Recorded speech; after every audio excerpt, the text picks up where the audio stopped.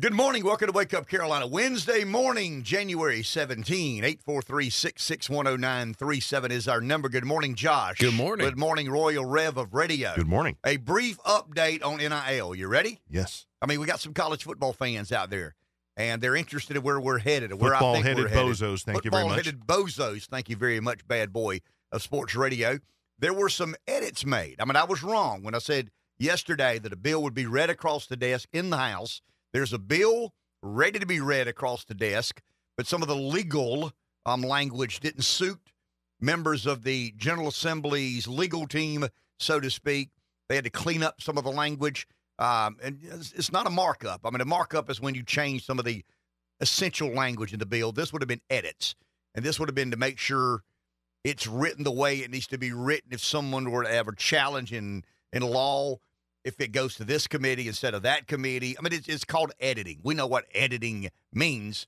So the bill was held for a day, maybe 2 days, to get some editing done, some language cleaned up to make sure that the process begins as it should.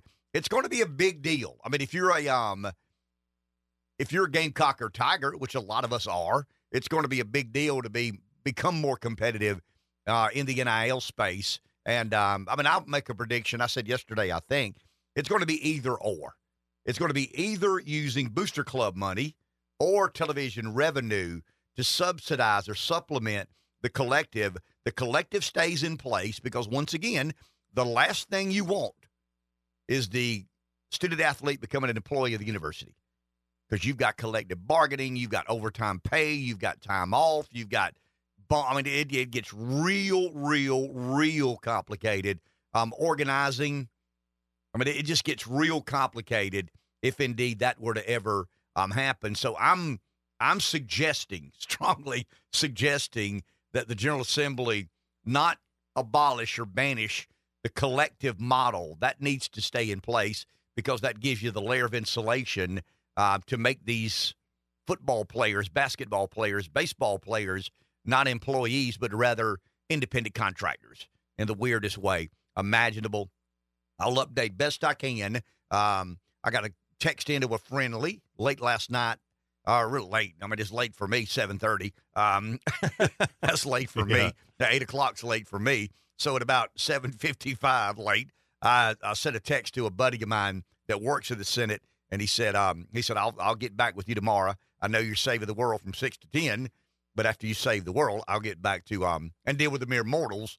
Then we'll get back in the groove of trying to figure out exactly where we are in the NIL world, the General Assembly, Gamecocks, Tigers, and Chanticleers. 843-661-0937. Don't want to belabor that point, but let's get to the politics.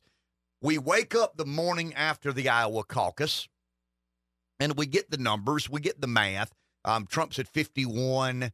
DeSantis is at 21, Haley's at 19, but you don't have a day to evaluate. I mean, you kind of sit down at 6:05 in the morning and I don't want to say you ad lib and make it up as you go, but you're digesting in real time what the data means, what the interpretation is, what does it say about New Hampshire, what does it say about South Carolina. I mean, I'll give you my evaluation. I mean, we can talk about Joy Reid, we can talk about Rachel Maddow, we can talk about the fact that CNN and MSNBC showed the Haley and DeSantis speech in its entirety. They didn't win. They didn't show the Trump speech because they said they're not in the business of allowing liars forums of which to. I mean, they forget the fact that he's the eventual Democrat nominee and a former American president. Republican nominee. Well, the Republican nominee and former president of the United States. They've deemed him a liar, peddles fantasy, so he's not allowed to speak on their network because they're in the business of journalistic integrity. Oh yeah, yeah. Rachel all Maddow, about the truth. And somebody blistered. Hannity accused Maddow of being a conspiracy theorist. Okay, a lot of us out there, a conspiracy theorist and kind of a dunce. I mean, I don't know exactly what he said. It wasn't dunce. It was a conspiracy theorist and a political hack, something to that effect. Twitter lit up. Did you not know that she went to Stanford? Did you not know she went to Oxford? Did you not know she had a political science degree from Harvard? And I tweeted, I don't think Hannity ever accused her of being uneducated. I mean, he said she's a political theorist and, a conspiracy theorist and a political hack.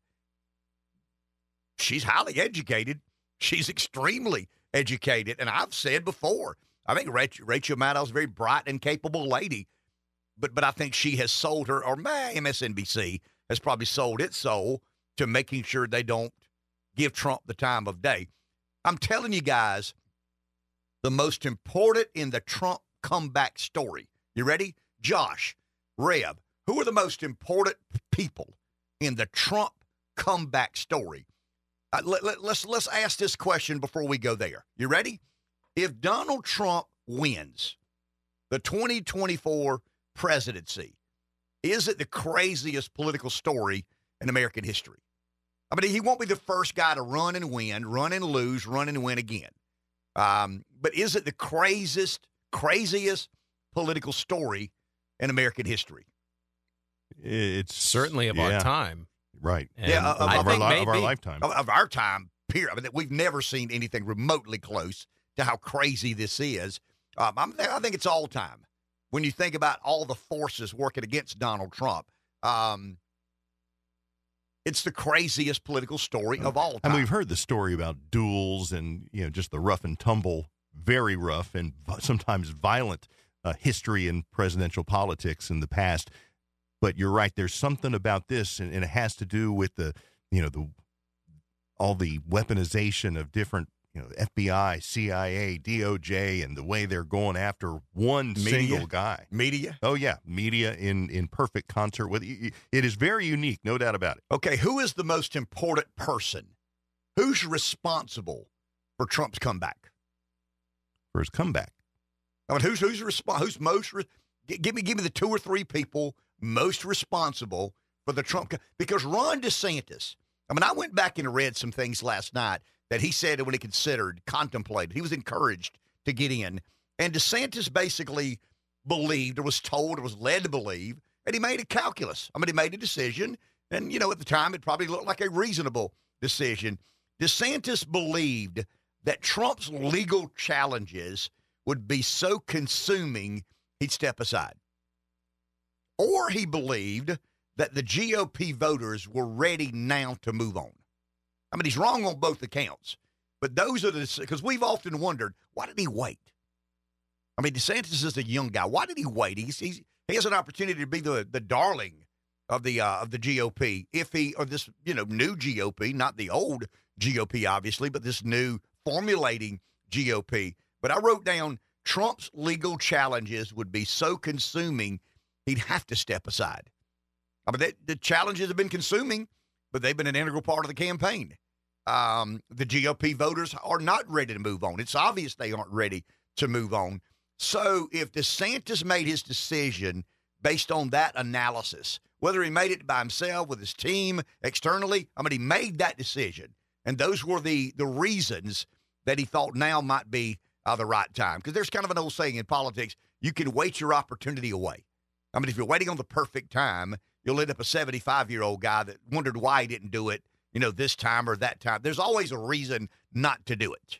I mean, you'll never find the perfect opportunity in American politics. But who do we owe the most credit to for the rejuvenation and the comeback story that is now Donald Trump winning in Iowa? It'll probably be close in New Hampshire. He'll kill it in South Carolina, and then it's over. Who do we owe the most credit to? Who deserves the most credit for Trump making this comeback that he has? I mean, it's an obscure name now, but it wasn't then. You ready? Mm-hmm. Alvin Bragg. Okay. Alvin Bragg. I mean, if you go back and look at the trajectory of polling, approval, disapprove, favorable, not favorable, would you vote for Trump or not? Alvin Bragg was the first guy legally to go after Trump.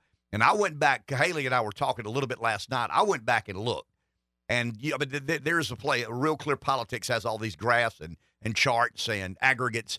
And you can go back and clearly see that the week or two following Alvin Bragg going after Donald Trump in New York City, Trump took off like a jet. I mean, he took off like a rocket ship. And the big loser was DeSantis. The big loser was Haley. Haley hadn't been the big loser in that regard, because Nikki was never going to run as Trump-like. I mean, she was going to run as a former, what am I trying to say? I don't want to say a relic. That's unfair. But somebody who was very popular in the Republican Party's former days, a Jeb Bush, if you will, a John Kasich, if you will, a Chris Christie, if you will. And then, Nikki's different. She's an Indian female, probably a little better on the stump than all the others. Nikki said something stupid yesterday. I stand by my comments, guys. Her political instincts are not conservative. They're not very good. She is unbelievable when rehearsed. She is unbelievable when coached. She is as good as there is in America today when someone's coaching and preparing and she's rehearsing and she's got these talking points and these punchlines. It's a little go, girl, go for me, but I get it. That's popular amongst some of the less informed voters in America. But it's just bizarre to me that she said yesterday, we've never been a racist country. Really? Okay. Tell people who own slaves that. Tell slaves that. We've never been a racist country. I don't understand the tone deafness. I just don't. The 3 or 4 or 5 times she's been caught off script, she makes these big, big mistakes. And I, as good as she is when coached and rehearsed, she may be that bad when she's ad-libbing. She may be that bad when she's not scripted. And that's why I don't think Nikki has a future in today's Republican Party. The one thing the Republican voter does not want are plasticated candidates. The poll tested, the Club for Growth said X, the Cato Institute said Y.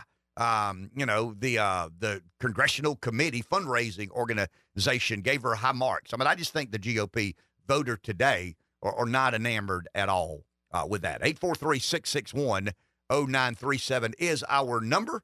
Let's take our first break of the morning. We'll be back in just a few moments. 843-661-0937. Remember, toward the end of last week, we had this debate about chaos and confusion and controversy, and we believed, or I did, I can't speak for my partners in crime here, but I did, Josh. I felt that if Trump's talking about immigration and inflation, he's winning. If he's talking about January 6th and the 2020 election, he's losing. Mm-hmm. And I've kind of considered, I think he's still better off talking about immigration and inflation. I think the polls clearly show that the American public don't believe the Biden administration have done a good job at all securing the border. They're really, they're genuinely concerned. And the more Abbott and DeSantis ship, some of these border state governors ship illegal immigrants to other places, it creates an even bigger story. So I think immigration is very much in Trump's favor. There's no doubt about it. Now, build a wall and make Mexico pay for it. That's a part of the debate, and he'll have to defend that at some point in time. But I think you make Biden play defense on immigration. You make the Democrats play defense.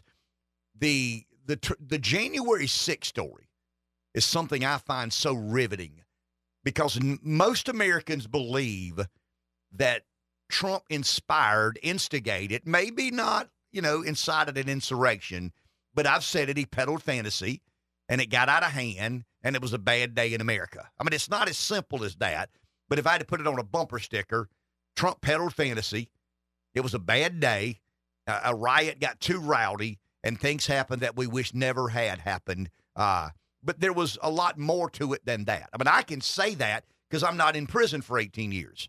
I can say that. I'm not facing some sort of federal charge. There's this story, and I think Barry was the one that brought it up yesterday. It is completely out of the mainstream. The Blaze, Glenn Beck's network, has a couple of investigative journalists that don't work necessarily for the Blaze, but they're contracted. They do some things for John Solomon at Just the News. There's a couple of folks who do things for, they'd be freelance reporters, but they're investigative in nature. They did a pretty deep dive, and I told Rev this during the break. They did a pretty deep dive on some, remember the January 6th commission? Everybody on the commission had voted to impeach Trump. Most had voted to impeach Trump twice. who was the speaker at the time? I mean, it was not Jordan. It was not who would have been the speaker when not Kevin McCarthy. It was before McCarthy. Yeah, Pelosi. before, but who was the majority leader? It might have been McCarthy. McCarthy, I think, was the minority leader, and McCarthy wanted to put Jim Jordan and someone else on the J6 commission, and Pelosi said no.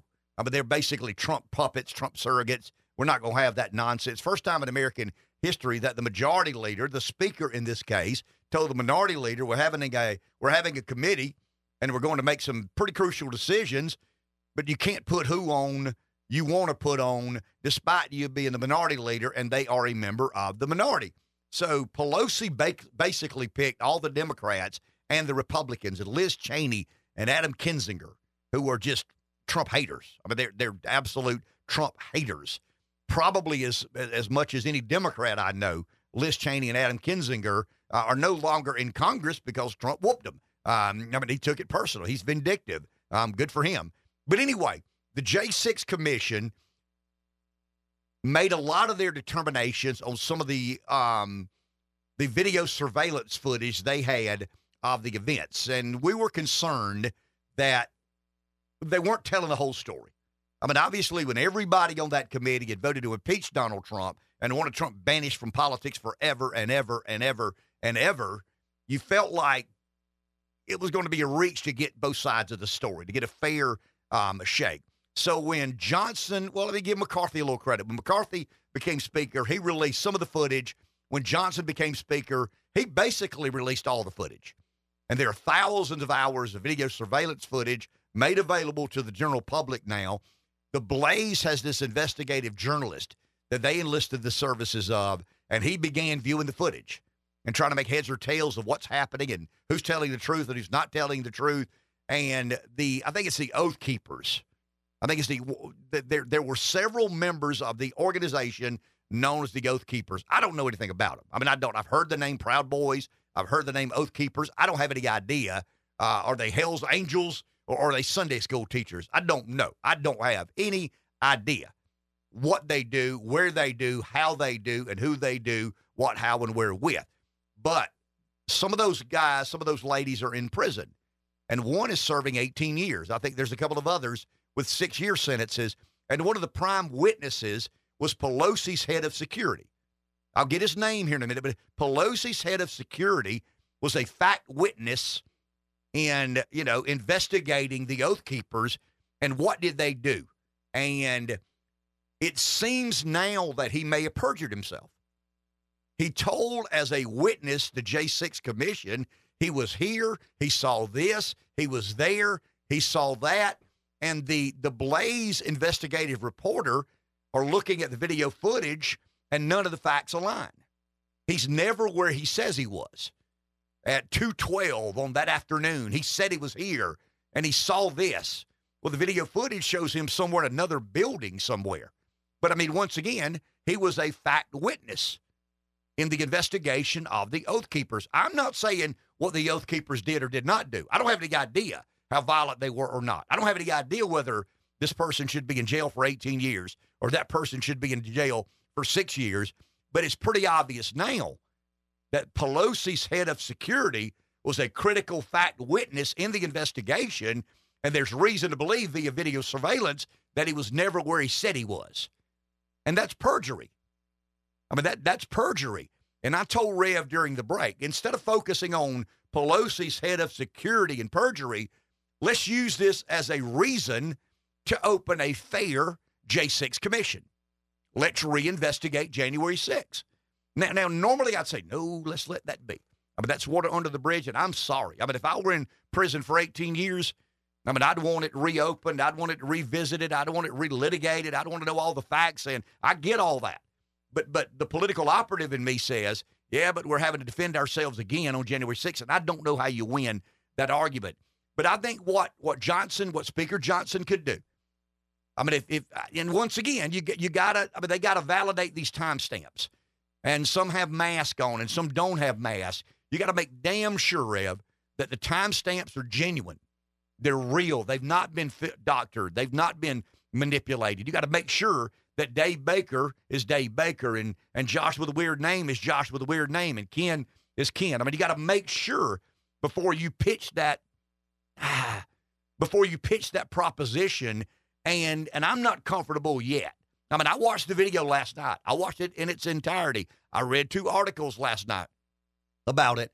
But I just think before you go to Speaker Johnson and say these people are in prison, they may need to be in prison, but we need to reinvestigate because one of the fact witnesses perjured himself. And once again, it's not about Pelosi's head of security and perjury. To me, it's about getting to the bottom of January 6th and allowing the new video, all of the video, I mean, unedited, all of the video, including, Daniel Boone with whatever, or QAnon Shaman or whatever they call the guy. I mean, let's get to the bottom of it. And once, I mean, the people may need to be in prison. I mean, they may need to be in jail for 18 years. But if someone on Pelosi's staff, her head of security, perjured himself, we need to know that. And if he perjured himself, who else was in on it? I mean, was Pelosi in on it? It's pretty obvious now that her daughter was there. She's a videographer, and she was there to make a documentary. Now, but they're making a documentary about Pelosi's fearless leadership during the riot or the insurrection of January 6th. And I would normally say, hey, guys, let's let that be. I mean, let's let that be. But I do believe that this is an opportunity to go back down the road of J6. And if Johnson can encourage his party to allow Hakeem Jeffries, I mean, let's do this the way it was supposed to be done to begin with. I mean, Hakeem Jeffries will appoint the Democrat members of the commission. The Speaker will appoint the Republican members of the commission. And let's make available all the facts, all the data, all the analysis, all the video footage, and let's get to the bottom of it once and for all.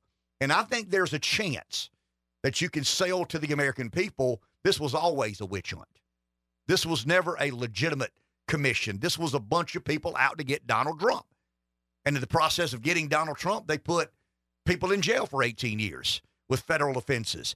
I just think the fact that Nancy Pelosi's head of security may have perjured himself is a unique opportunity to reopen January 6th. We're not talking about, hey, I think that might be that guy that said that over there in that corner. The hell does that mean? Nothing. But if there has been investigative work done and we can legitimately and clearly show that Pelosi's chief of staff perjured himself, you owe it to the people in America to relaunch an investigation, not into him, but into January 6th, because there's no way he operated alone. I mean, there's no way that he just made a decision on his own to lie about where he was and what he saw. I mean, you'll never convince me of that. I mean, that guy's a careerist. I mean, he's a bureaucrat. He ain't putting his livelihood at risk. He's not putting his deal on the line unless someone with higher authority convinced him that we've got your back. So that's, once again, immigration, inflation, I think Trump wins. J6 and the 2020 election, I thought Trump lost. I mean, I thought every time he began discussing that, but I do believe that this new revelation, if it's true, and you got to validate these timestamps, you got to make sure that people are who you say they are, and there's some mask here, and there's some, how video is. Video surveillance is not always the best picture in the world. There needs to be an absolute analysis done by the Republican leadership in the House, and if they are convinced that Pelosi's head of security was not where he said he was and may, in fact, have perjured himself as a fact witness in the J6 Commission, you reopen an investigation. Once again, I felt Trump needed to let it be. I'm not sure now. I am absolutely not sure now. And the appetite for that is growing, guys. I mean, the polls clearly show that the driver in the Republican Party today, the driver in the Trump movement, the driver in the RFK movement is a distrust for government. An absolute, unequivocal distrust for the federal government. That's the driver. That's the most powerful political force in America today. This validates that. Take a break. Back in a few. 843-661-0937 is our number. Let's go to the phone. Sam in Cross Hill, good morning. Good morning, fellas. Ken, I agree with you. There's a lot of the untold story about that January 6th commission and everything. But before you get out of the athletic hour, you kind of got me intrigued here on your NIL discussion. And you said a key word there, and I hope maybe at some point we can understand a little better, and that is independent contractor. You know, as a businessman, you had to know the difference between an employee of your truck building operation and an independent contractor. And you said that it seems to, you know, the whole purpose of this and what they're trying to do anyway is keep the kids from being an employee of the university. And if you are aware, there are a series of tests that you look at and apply to someone to determine whether or not they're an independent contractor. And I think as those tests are applied to a kid that's getting NIL money, it seems to me they are an employee of somebody. Now, because, you know, an employee is controlled by the employer. They're told when to be there, what to do, how to do it. The employer provides the tools of the trade. So the kids are getting all of this. And so my curiosity is how's this income treated to the student athlete? Are they an employee of the collective, and then the collective is just sort of farming them out like a temp to the university, or are they an employee of the university? And of course, there are, you know, tax ramifications to them by being an independent contractor, because if they're an independent contractor, then they've got to include that on their tax return and basically match the Social Security tax. So there's a tax situation here that I'm really interested in. I don't know if you can expound on that at this point in time, but I'm just curious as to how Rattler's income was treated. Thank you, Sam. Appreciate that. I mean, I can speak personally to that. I don't want to go into details and specifics, but I got real involved. I mean, how I get myself in these places, I have no idea. But I got real involved in the Gamecock Collective, very more involved than I wanted to be. But I'm the kind that believes that something needs to be done. I mean, anyway, story for another day. I was tired of nothing getting done, so I got involved and made sure some things did get done. I'll just leave it there. Imagine that. And made some people mad and made some people happy. Rattler's income, quote unquote, was taxed. I mean, he has a responsibility. I mean, that is income, name, image, and likeness. He was paid X number of dollars for X number of hours of his name, image, and likeness. I'll give you an example. Spencer went to children's hospitals. He went to football camps. He went to such and such. Now, we know that he's paid to play football.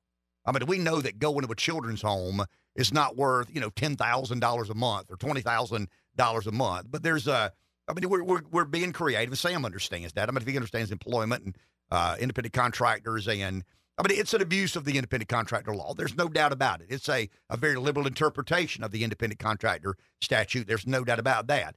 It's not as big an abuse as FedEx.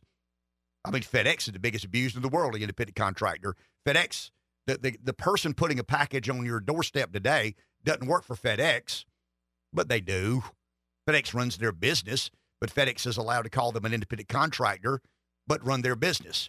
In other words, go buy those trucks and deliver these packages. We're not responsible for the truck payment. We're not responsible for workers' comp, all the other ills that come along. I mean, it's a very liberal interpretation of independent contractor. When I started working in the collective space, it reminded me of the independent contractor relationship that FedEx has. I mean, FedEx abuses that.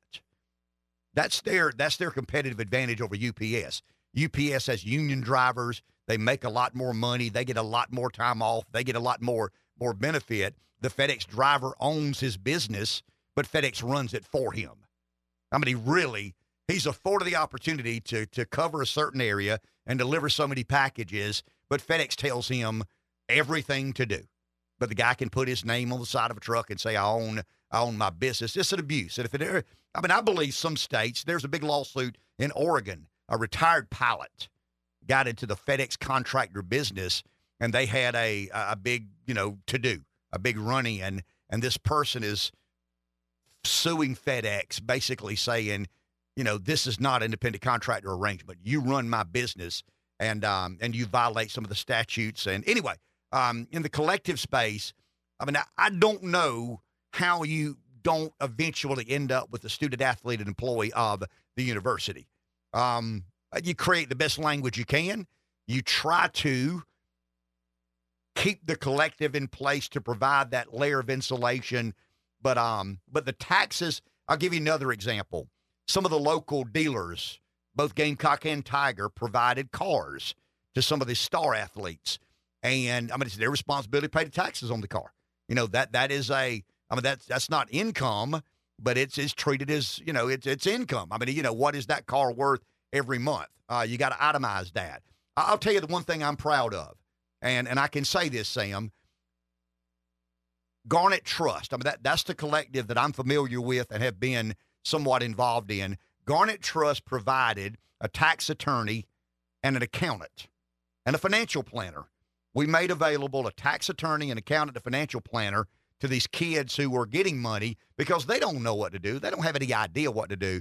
But some Gamecock alumnus and some Tigers, I would imagine, they did it pro bono. They gave financial advice, some legal advice, and some tax advice about where you can get yourself in trouble. And Spencer Rattler would have obviously been the highest profile. I think Will Shipley at Clemson would have been the highest profile player to get, you know, a good amount of money. I mean, a large amount of money. I'm not a good amount, a large amount of money to play football. And I can't speak to Clemson. I don't have any idea what sort of obligations Will Shipley had to earn the money in name, image, and likeness. But I know that Spencer got X number of dollars every month for X number of hours in service. In other words, Garnet Trust said, hey, we need you to be at this car dealer tomorrow from 2 to 4. We need you to be at this children's hospital from 4 to 6. We need you to be here and there. And there was kind of a deal. The contract said, you owe us this many hours of your name, image, and likeness, signed football helmets, signed footballs. I mean, all these other sorts of things. But we did provide tax advice, accounting advice, and legal advice to every player that entered into an agreement with Garnet Trust. Now, where we go from here, I don't know. I mean, we got a bill, an NIL bill that creates some clarity, and I think it basically, I mean, what you're doing is taking the decision out of the NCAA's hands. The University of Missouri, if you're a football-headed bozo, Florida State got in trouble last week by violating some of the NIL statutes and bylaws. The Missouri statute, the Missouri legislation that passed in the Missouri General Assembly basically says if the NCAA comes after you, we've got your back. I mean, that's not the exact language, but over a beer and a hot dog, that's how it's interpreted. In other words, if the NCAA had tried to come after Missouri like they have Florida State, the General Assembly basically has language in there that says, screw the NCAA. You answer to us. The University of Missouri is a publicly funded in-state university. We make the laws in this state. NCAA take a hike. I mean, that's basically, I'm paraphrasing. I kind of like that. But that's basically what the language says. But yeah, I mean, it is an independent contractor-like arrangement. And you don't expect 18-year-old kids to understand all involved with those transactions. But when they get a car, you know, that there's somebody that gives them advice about, hey, here's the consequences of getting this vehicle. It ain't like the old days. Bag of cash and a car key, unless you transfer. And you can't tell anybody because we'll kill you if you do. Take a break. Back in a few. I don't know that we're literally plowing the field. That's kind of a right. That's an expression, right, Josh? I mean, we're not plowing. That's right. You ever plowed a field, Josh? No. You ever plowed a field, Rev? No, sir. You don't know what you're missing. Let's go to the phone. Have you? Of course I have. Okay. Yeah, absolutely. Doesn't sound fun. I plowed them under. Yeah. Let's go to the phone. Jason and Marion, hello. Good morning, fellas. Ken, you just talked about contractor relations and FedEx and someone with experience. You were absolutely right.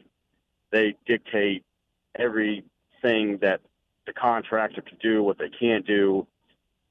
It's a criminal enterprise, Jason. It's a criminal enterprise. I equate the FedEx arrangement to Shawshank Redemption. The terminal is the warden, and you hope to be the good inmate. And if you're not, somebody else will be the good inmate. But it's an abuse of the independent contractor arrangement. And I'm curious, I don't know if you've heard this, but there's talks, well, actually it's not talks, it's already going to happen, that FedEx Express and FedEx Ground are going to combine. For those of you out there that don't know, FedEx Express and FedEx Ground are two separate entities, kind of like Sam's Club and Walmart.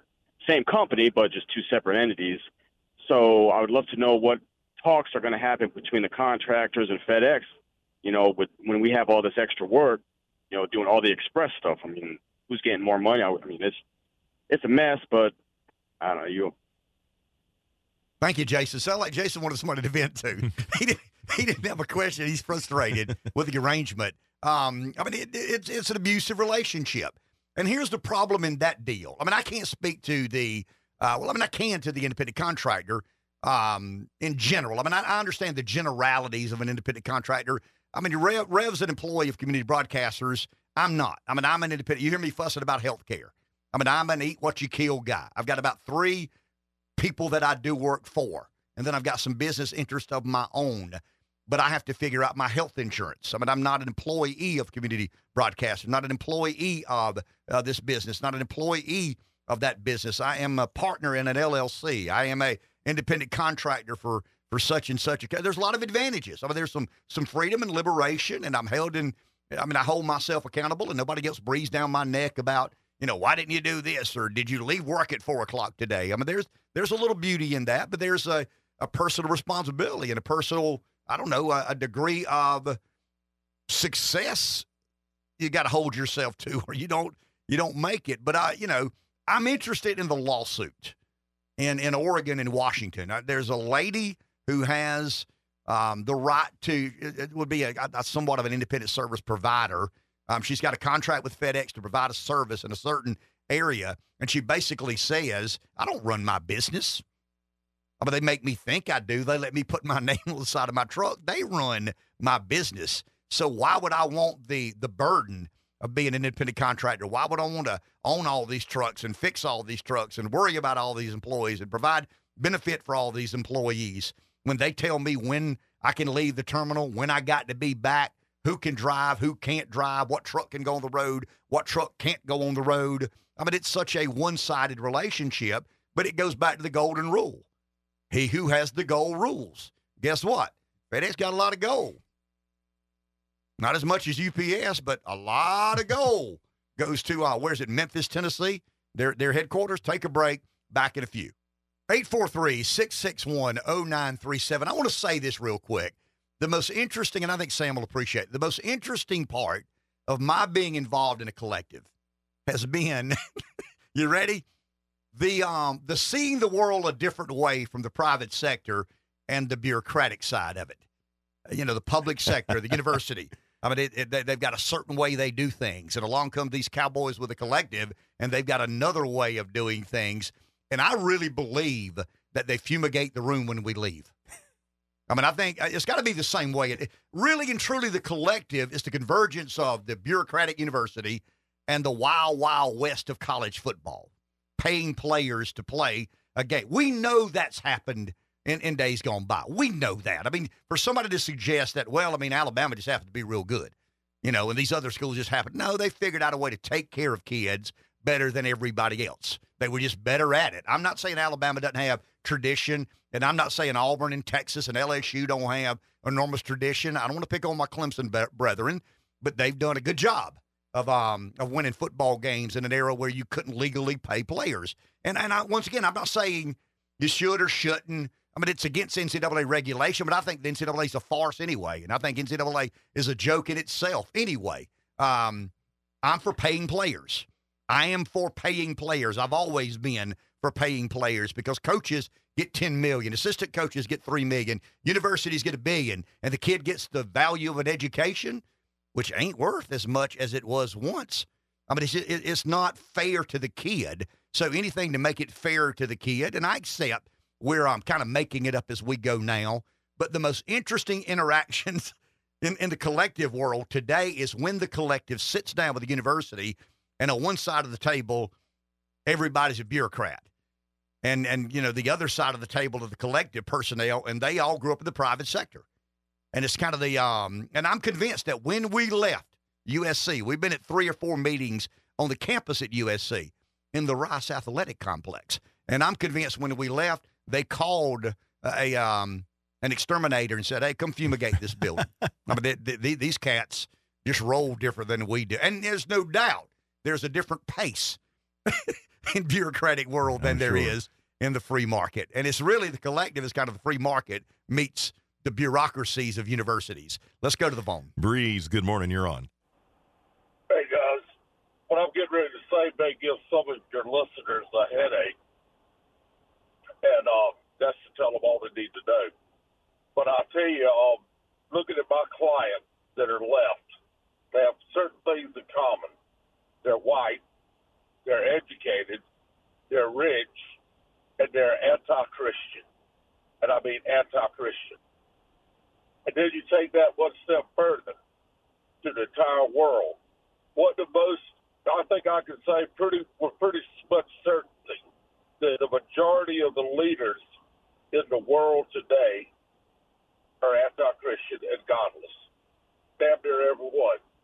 I don't believe that there's much God there many Christian and God-fearing people in our government. I don't believe they're in our Senate. I don't believe they're in our House. I don't believe they're in our institutions. I don't believe that they're in our corporations. And I believe that they look upon us as the enemy. Now, and that's where I think we're making our mistake. And I believe when I told you yesterday that they are going to kill Trump, I didn't mean Democrats, people that call themselves Democrats, people that call themselves Republicans, people that call whatever they are not any of those things. They are the cathedral, as you say, kid. And the cathedral is anti-Christian, and they're anti-God, and they are, like I said before, their God is government, and their religion is politics, and they are out to destroy you and I. They want to put us in jail. They want to do anything and everything they can do, up to probably killing us. And I'm telling folks right now, they need to realize that this is absolutely good versus evil, God versus Satan, Christian versus the followers of the dark side, and this is not what it is. And it is worldwide. And you need to look at evil for where it is. All of these guys may get statues and they may get roads named after them and all that, but I promise you they're going to spend eternity in hell for daggone 85 years of being famous and rich and powerful on earth, living in the flesh. But they'll spend eternity in hell. You can believe that. And more preachers need to have the courage to say that. I think there's one in Florence that does, and he knows what I'm talking about. Anyway, you guys take care. Thank you, Breeze. Appreciate that. Josh, if you accept God as real and kind of the North Star of your life, what is your obligation to humanity? I mean, is it fundamentally different than if you don't? I mean, let's just, for argument's sake, let's just, I mean, I don't have any idea if I'm right or not, so don't condemn me for saying this, but the name comes to mind, Klaus Schwab. I mean, we're having the Davos meetings, and he's, the World Economic Forum, and he's a big shot. I think he's the founder of the World Economic Forum, and all these, economic and political heavyweights. They fly to Davos, and they get together, and they basically say, hey, mankind mankind needs us to guide them to a better way. If Klaus Schwab believes in God, I don't have any idea if he does or not, but if Klaus Schwab believes in God, and he's head of the World Economic Forum, and all these political and economic heavyweights go to Davos, and God is at the center of that, because Klaus Schwab isn't going to have it any other way. I mean, it's somewhat of a human revival. I mean, we're here politically and economically to make the world a better place. And we're in prominent positions of power and influence. I mean, the guy, with all due respect, the guy driving the truck can't change the world. We can. I mean, we can fundamentally direct a course for humanity to follow. And we're either believers in God Almighty or we aren't. This is kind of a weird hypothetical to play out, but how fundamentally different are those paths? If those political and economic heavyweights gather in Davos and say a prayer, in Jesus' name we pray, and then they break out into, or divide themselves into breakout sessions, and God is the central focus in making the world a better place. I mean, that's fundamentally different, isn't it? I mean, it's not a little tweak. It's not turning the thermostat from 68 to 69 or from 68 to 67. I mean, that's turning the thermostat from 68 to 105 or from 68 to 25. Is that fair, Josh? Absolutely. So what do you make of that proposition? I mean, you don't know and I don't know. But what would the world look like if God was at the center of Davos and if all these heavyweights gathered and their sincere objective was to make the world a better place? You see where I mean, isn't that kind of what Breeze is saying? That the world is run by a bunch of godless, self-centered, ambitious, egotistical human beings who don't give any consideration to God Almighty, and the 80 years I'm here or the 80 years I'm here, and I go to the dustbin of history, literally and figuratively, for that matter. I mean, I think there's some legitimacy to that. I mean, I do believe that some of these fundamentally big decisions are made void of God, void of God's involvement, God's guidance. I mean, I've got about 3 or 4 really, really dear friends in my life. And 6 or 7 years ago, well, I mean, when Trump shows up, 8 years ago now, we began debating in a very intellectual way over lunch. How did this happen? I mean, how did we get to a place? Because we all agreed. I mean, we all come from kind of places where Trump would be revered. Lamar, Timmonsville, Pamplico, the rural Effingham area. And all of us kind of thought that the mainstream media didn't see this. The political elites didn't see this. But all of us eventually landed. Trump is, I mean, he's symptomatic. I mean, he's a result of something gone awry. He's a result of something gone bad. The American government gone bad leads to, kind of a crazy man, a strong man. I mean, we argued about that. We're drowning in bad decisions. Somebody's got to fix this. We all kind of sort of look for a strong man when we think we're drowning in bad decisions, and somebody's got to come up here and make a several good decisions to get us back on course. But my friends, Josh, believed that eventually the line would not be MAGA or not, liberal or not, conservative or not, intellectual or not, neoconservative or not, but good and evil. And the inspiration for good, the maintainer of good is God in heaven. And if you're not a believer in God, I mean, if you're an atheist, then what do you use as a barometer or benchmark? I mean, what do you base your decisions on? And I think, I mean, I really believe, and this gets funky, and this is the macro of all macros, but ultimately the world will fail because it believes man's top of the food chain.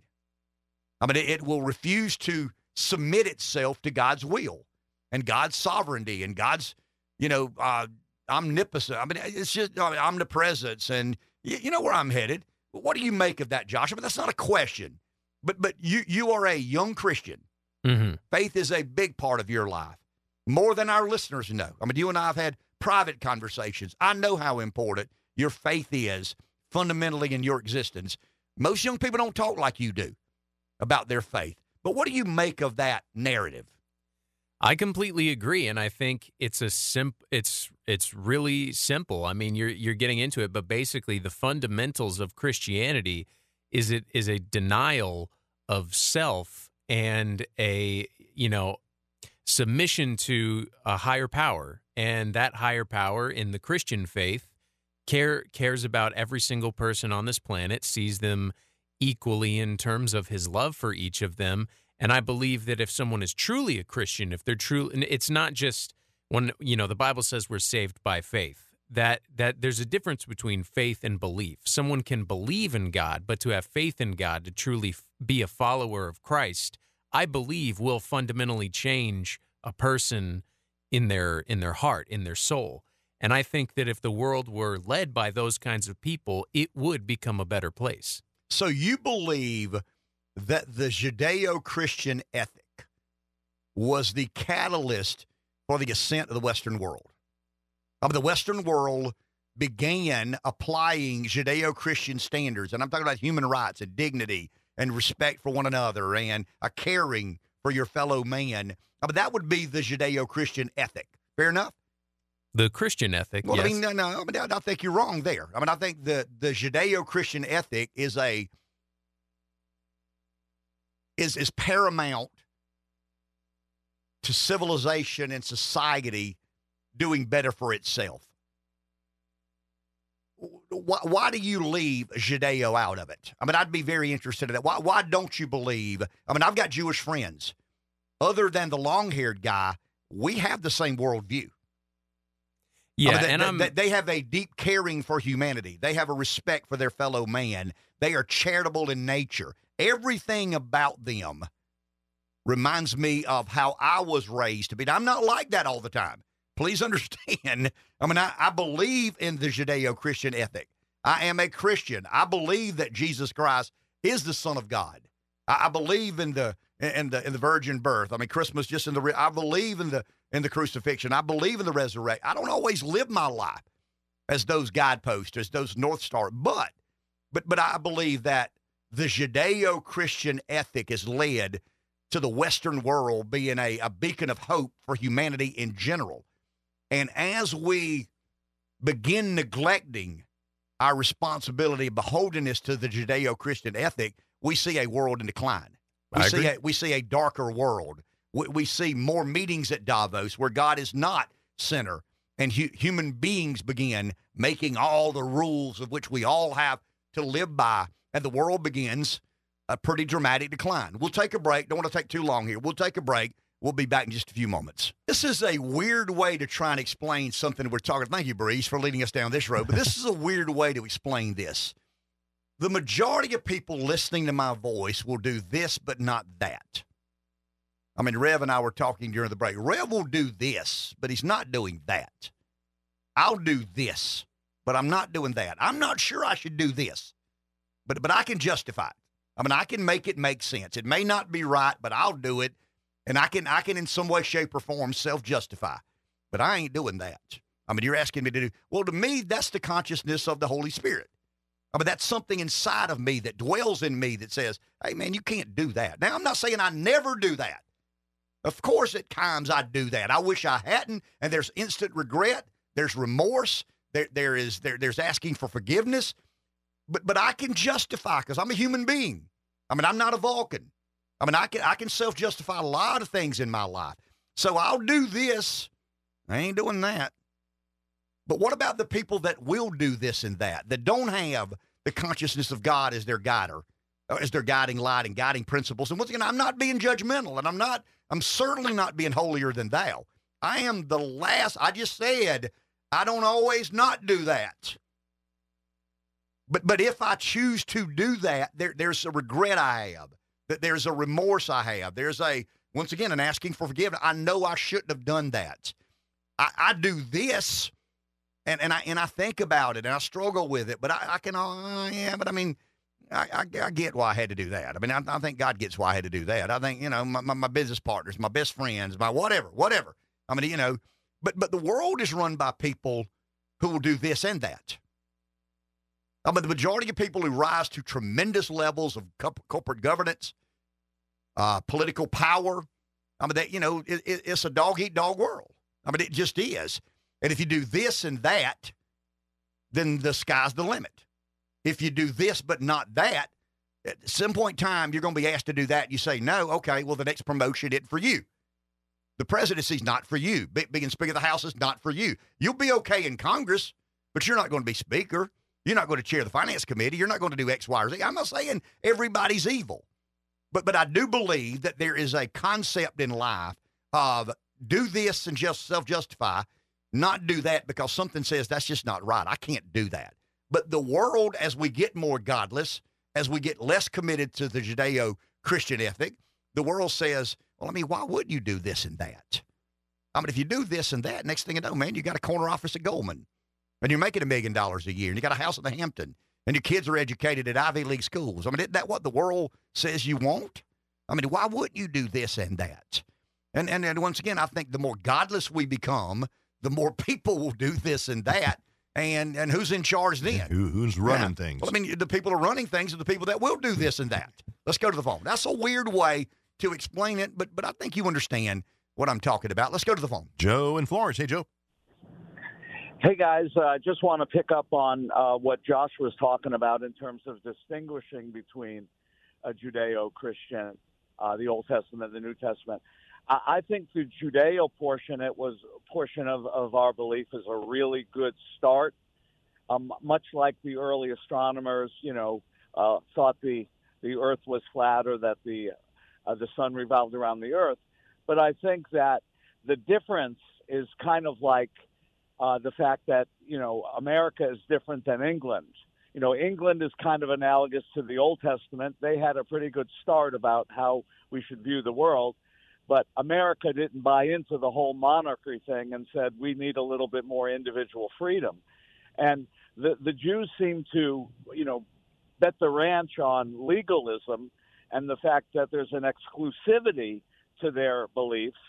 And the Christians, because of Jesus, said, no, we're going to kind of replace legalism with this agape love. Because let's face it, Judeo and Christian are closer than, say, Buddhist and Christian or Hindu and Christian. But, even Muhammad thought that Jesus was a pretty cool prophet. So I think the mistake the Jews made is not recognizing Jesus as the Messiah. And those of us who did recognize Jesus as the Messiah are taking that basics that the Jewish thinkers started, but I think we're improving it in a way that it's really hard to justify not believing all that Jesus said and stood for. Thanks, guys. Thank you, Joe. We're getting philosophical. I thought we were talking about the Iowa caucus and the New Hampshire primary and the eventual South Carolina primary. Trump and January 6th. Give me another Celsius in life order before we go down this road. Let's go to the phone. Someone's there. Anthony in North Carolina. Good morning. Hey, fellas. How you doing? Hey, Anthony. Can you know how I do it? Every time you bring up religion, your line just start blowing up. But even my daddy, my father's a wise man, smart. He'll be 75 in next month, though. But I collect, whenever it comes to religion, he becomes a different person. They say religion breeds ignorance. That's an old saying or whatever, though. But he just don't, like, how can I say? He believes the unbelievable. Your beliefs and parables are not facts. It's just way of living. I mean, just me, people have been living on this earth way before Christianity or Islam or any of them religions, and people, it was less killing. It was a whole lot less killing going on. But I think that we need one of those tests, like you say, whenever you become a citizen of America, and they give you a test of all them questions and see what you know, whatever. I'm quite sure if you give one of them tests, a true test, many people in America are not Christians. They might know the basic stuff, but they're not Christians. Many people in America, they just like know the basic stuff. But if you think about it, I don't believe it's fair to call America a Christian country, because to become a country, America has violated every every sin, every 10 commandment there is to become a country. So I just don't feel like using religion with this country is the best thing to do, because we lead the world in prison and abortion and killing and everything that's negative. We lead the world. So when you say that we're a Christian country, that tells them that that's what Christians do. Just like a Muslim country might cut your hand off if you're gay or whatever. That's what that country do. We can't escape from the stuff that we do here and say that we are Christians. I believe if we had a true test, most people here aren't Christians. They know the basic stuff. I believe I should say Jesus should save me or whatever, though. But when it comes to knowing who wrote the Bible, when it was written, all that kind of stuff, most people here are not Christians. And we are more brainwashed than Josh is, our age people. We grew up on the McGraw-Hill textbooks from Texas that taught everybody. We grew up on backyard preachers. Josh is learning more because of the internet, and he had access to learn more. We are the ones, our age, Ken, I'm 50. I'm sure you're 60-something, but we are more brainwashed than Ken. Than Josh. And one last thing. You don't think that all this killing we doing all over the country is not making the world an unsafe place for our kids? Come on, Ken. Guys, all this killing we do, we killing kids and women all over the world. You don't think that in the future, the ones who do survive are going to have something against all Americans, and we can't travel nowhere because all this killing we doing now? What do you think, Ken? Thank you, Anthony. Appreciate that. A lot to chew on as usual with Anthony. Take up the last point first. there are certain things in my life, fundamental, that I believed, and it was out of ignorance. I mean, I didn't have an understanding about neoconservatism. I didn't understand. I mean, I'd never read about the American Empire and the post-Second World War I, Bretton Woods and the United Nations and some of these trends. I mean, I knew of them, but I didn't know about them. I mean, I had no knowledge, no depth of understanding when it comes to why I believe what I fundamentally believe. I mean, I bought in. I've told Josh and Rev this, and I've told the listeners this. I mean, I became a neoconservative because that was the Republican thing to do. I mean, I knew I was not a Democrat. I mean, I was raised by a self-made businessman. That kind of steered me in the Republican direction. I mean, you pick yourself up by the bootstraps, rugged individualism, a celebration of limited government. I mean, those were the things that I remember my dad talking about. I mean, he didn't talk about it in a political context. It was more about living your life. So the way I was taught to live my life more aligned with the Republican Party. You know, I don't want government in my business. I want to take care of myself and my family my own way. Let me be. Leave me alone. I mean, it's not as simple as that, but conceptually, that's kind of where I landed, and that's where the majority of Republicans, libertarians in particular, land. And then there's a moment in all of our lives when we kind of want to know more, understand more, have a complex understanding of whatever it is we fundamentally believe in. And when I decided to run for office as a Republican, I felt like I owed it to myself and the voters and really just life in general to understand, okay, I'm a Republican. What do Republicans do? What do they stand? I know what I believe in. And I know what I've been told about the GOP and the Democrats. The Democrats are for bigger government and higher taxes and more involvement and more intrusion. And I know that's not me. And I don't think Democrats will deny that. I mean, I think intellectually and philosophically, Democrats believe that the world is a better place when government acts more as a referee. I mean, that's fundamentally where I think most Democrats are.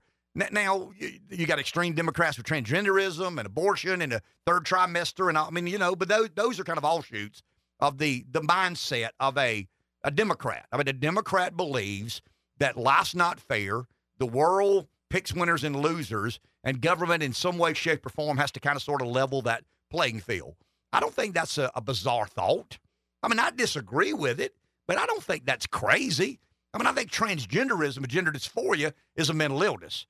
I mean, literally, that's crazy. I mean, I think it's crazy to believe that a minor child should be allowed to enter into a medical contract. But that's not the philosophical belief that government should act as more of a referee. And I think we're unfair to Democrats when we say, well, you know how those Democrats are. Well, I know some are. I mean, some believe that the government should be the referee, but gender dysphoria is a mental illness. Now, they're not the loudest and proudest. I mean, they're not on Twitter. They're not on MSNBC. They're not on CNN. But I believe there are a lot of Democrats that philosophically believe, you know, government is a referee, and it does a better job than the animal spirits of the private sector. Now, I believe the animal spirits of the private sector make less mistakes than government does. But all of a sudden, you start talking about, wow, we're going to Vietnam. We're going to Bosnia, Grenada, Afghanistan, Iraq, Israel, Ukraine, Russia, China, Taiwan. Why? I mean, what is at stake for average Americans? And then the world's a dangerous place. Well, you got to give me more than that, man. The world's a dangerous place, really? I mean, the world's a dangerous place with America in it. The world's a dangerous place with America out of it. And that's why I am really and truly, that's my inspiration to become an America firster, is the endless wars that we have involved ourselves in that have left too many American young men and women dead and limping. Take a break. Back in a few. 843-661-0937 is our number. Talking about some of the corporate overlords, some of the masters of the universe, those who make the world go around. The Federal Aviation Administration, I don't know if you saw this story or not, but they're actively recruiting on their website. The FAA, remember the door fell off the plane. The FAA is actively recruiting workers, you ready? Now, their words, not mine, who suffer from severe intellectual disabilities, psychiatric problems, and other mental and physical conditions under a diversity and inclusion hiring initiative. You can find out more by visiting the agency's website. Targeted disabilities are those disabilities that the federal government, as a matter of policy, has identified for special emphasis in recruiting and hiring. The FAA's website states they include hearing, vision, missing extremities, partial paralysis, complete paralysis, epilepsy, severe intellectual disability, psychiatric disability, and dwarfism. I don't think you can say dwarfism anymore. I guess if you're the government, you can do what you want, but you better not say dwarf. Smaller people, right, Rev? Yeah. Smaller people. Right. Vertically challenged individuals is how I would refer to people who have I have no idea dwarfism. what's politically correct now. Well, I mean, but they've got this initiative as part of the FAA's diversity and inclusion hiring plan. I mean, we're just flying jets around the world. Who cares? It's a little bit, I mean, I'm thinking about severe, well, I mean, let's use their word here. Severe intellectual disability. In my youth, that would have been dumb. I mean, somebody with severe intellectual disabilities would have been dumb. Remember, deaf and dumb. We said that back in the day. I know you can't go there any longer. And I'm not trying to say, hey, man, let's make sure these people don't have any opportunity. Of course they deserve opportunity. And I applaud the companies that try to plug in some of these challenged people in certain places. But I don't know if the FAA is the place to do it. I don't know if I want to fly in a steel tube 500 miles an hour at 35,000 feet, knowing that the plane has the stamp of approval in diversity, equity, and inclusion. I mean, I don't mind the grocery competence. bugging. Yeah, I mean, hey, the company that builds grocery carts, have at it. I mean, let's celebrate diversity, equity, and inclusion. And let's take some of these folks who have challenges and incorporate them into the workforce. And if the wheel falls off the grocery cart at the grocery store, I'm a little ticked, but it ain't a big deal. But if I'm on a plane and I'm flying 600 miles an hour and I'm 37,000 feet above sea level, I'd like for my people to be not severely intellectually impaired. I don't care if they're short people or not. I mean, I want competent, smart, quality people. Does it change your attitude about flying or not?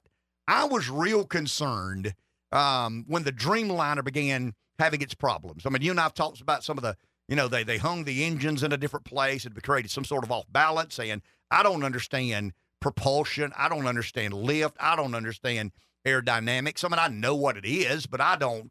How much lift you got to have, and what's the aerodynamic formula, and how much propulsion. Talk to Elon Musk. I mean, he's trying to get to Mars. He can probably answer those questions a lot better than I can. I'm a little bit like Jerry Seinfeld. Just end up where it says on the ticket, and I'm fine. And I think the chances of ending up where it says on the ticket are greater when we're not worried about how diverse the workforce is. Smart people who do understand lift, propulsion, and aerodynamics. I don't care how tall or short they are, what sort of psychiatric disability they may or may not have. And I'm not saying throw these people into the waste bin of the workforce. No, I'm not saying that at all. And in Davos, there's going to be a lot of conversations. I didn't get invited, but I've read about the high and mighty and what they're thinking about. Top of center of conversation, the environmentally socially governance, the ESG. There's a big belief that this is the first year that some of the corporate overlords will begin talking about how much harder it is to be profitable when you incorporate some of these ESG and DEI. We're using acronyms here. Equity, inclusion, DEI, diversity, equity. It's not Dale Earnhardt Incorporated. Diversity, equity, and inclusion. And the ESG is environmentally social governance. The corporate, the whole mindset has been to coordinate some of these private companies and their mindsets with the public sector to get these, I'm reading here, shared set of social objectives. And once again, I'm okay with the shared set of social objectives. Let's be civil. Let's be decent. Let's be kind and respectful, okay? I mean, it's pretty sad we need the public sector to coordinate with the private sector to get us to do that, but that's not what they're after, guys. They're not after that. They're trying to decide what the workforce of company X, Y, or Z needs to be, and if the country has this many dwarfs, then Boeing needs to hire that many. If the country has this many people with psychiatric disabilities, then Boeing needs to hire that many people with psychiatric disabilities. And I do believe there is a place in the workforce for dwarfs wrestling. I do believe there's a place in the workforce for people who are missing extremities. I mean, I doubt somebody with no hands is going to be good at counting money, right? But, I mean, there's a lot of other things they can do. Why are you laughing, Josh? I mean, I'm not trying to be crude or disrespectful. I'm just trying to highlight how stupid this is, how ridiculous it is, some of these objectives and guidelines. Because, once again, when the pilot says put your seatbelt on, and I do, and we begin taxiing down the runway, the last thing I'm thinking about is how many short people worked on this plane or how many people with psychiatric struggles worked on this plane. I want smart, competent, diligent engineers and welders and fabricators and sheet metal workers. I mean, I want people that know what they're doing to build that plane. And I don't care how much coordination there's been with that private company, Boeing, and the public sector, the government in this case, and what sort of shared social objectives we're trying to get to. I want to land where it says on the ticket. If everybody that built that plane is 6'5" and smart, I like my chances. If they're less than 5 feet and dumb, I probably want off, especially if it's a Dreamliner. You know what, though, guys? Good news. I mean, it's bad news, but good news. The Dreamliner is made in Charleston. The 737 MAX is made in Washington, because I just knew that the unions were going to argue we make the good planes in our union plants in Washington and Oregon. They make the bad planes in the non-union right-to-work state of South Carolina. So far, fingers crossed, you ready? The plane made with union workers is having a lot more issues than the plane made with non-union workers in good old South Carolina. Take a break. Back in a few. You know, we're talking about the corporate overlords and the political elites and establishment. It's easy to kind of generalize some of these categories that influence all of our lives. The most interesting dynamic, and I went back and looked at 16, some of the exit polling, a little bit of interest polling, majority exit polling. Donald Trump is the most unique political figure, and in a lot of ways. I mean, we talked earlier about if Trump wins again, is it the craziest political story in American history? I mean, we had duels in the early days. Andrew Jackson, about half the documents he signed had blood on them, gunshot wounds. So, I mean, we've had some crazy, crazy times. But I think Josh said in modern American political history, I mean, if Trump wins, it's the craziest scenario of which we never imagined we'd see play out. And I give Alvin Bragg a lot of credit. I mean, I'd love to give Trump credit. But Alvin Bragg probably deserves more than anybody because he was the first guy to go after Trump. And once he went after Trump, they began making Trump this crusader, almost a sympathetic. It's a little bit like the tragic hero in a Western movie. I mean, there's a weirdness about it, and there's so much weirdness in the weirdness. Another weird, we're talking about church and faith and Christianity and the Judeo-Christian ethic. Trump loses country club Republicans and wins evangelical Republicans. I mean, that makes no sense. I mean, the guy that has probably dropped the ball in his personal life as much as any Republican candidate ever, and I'm not being judgmental. I mean, I'm not. I mean, but he's lived a very complicated existence that is in contrast to some of the church's teachings. But he's winning churches and he's losing country clubs. And you would expect Donald Trump to win country clubs and lose churches. That's just another strange dynamic. It's a very strange dynamic. I mean, my theory is that Christians want to win. I mean, Christians aren't single-issue voters. Where does he stand on the cross?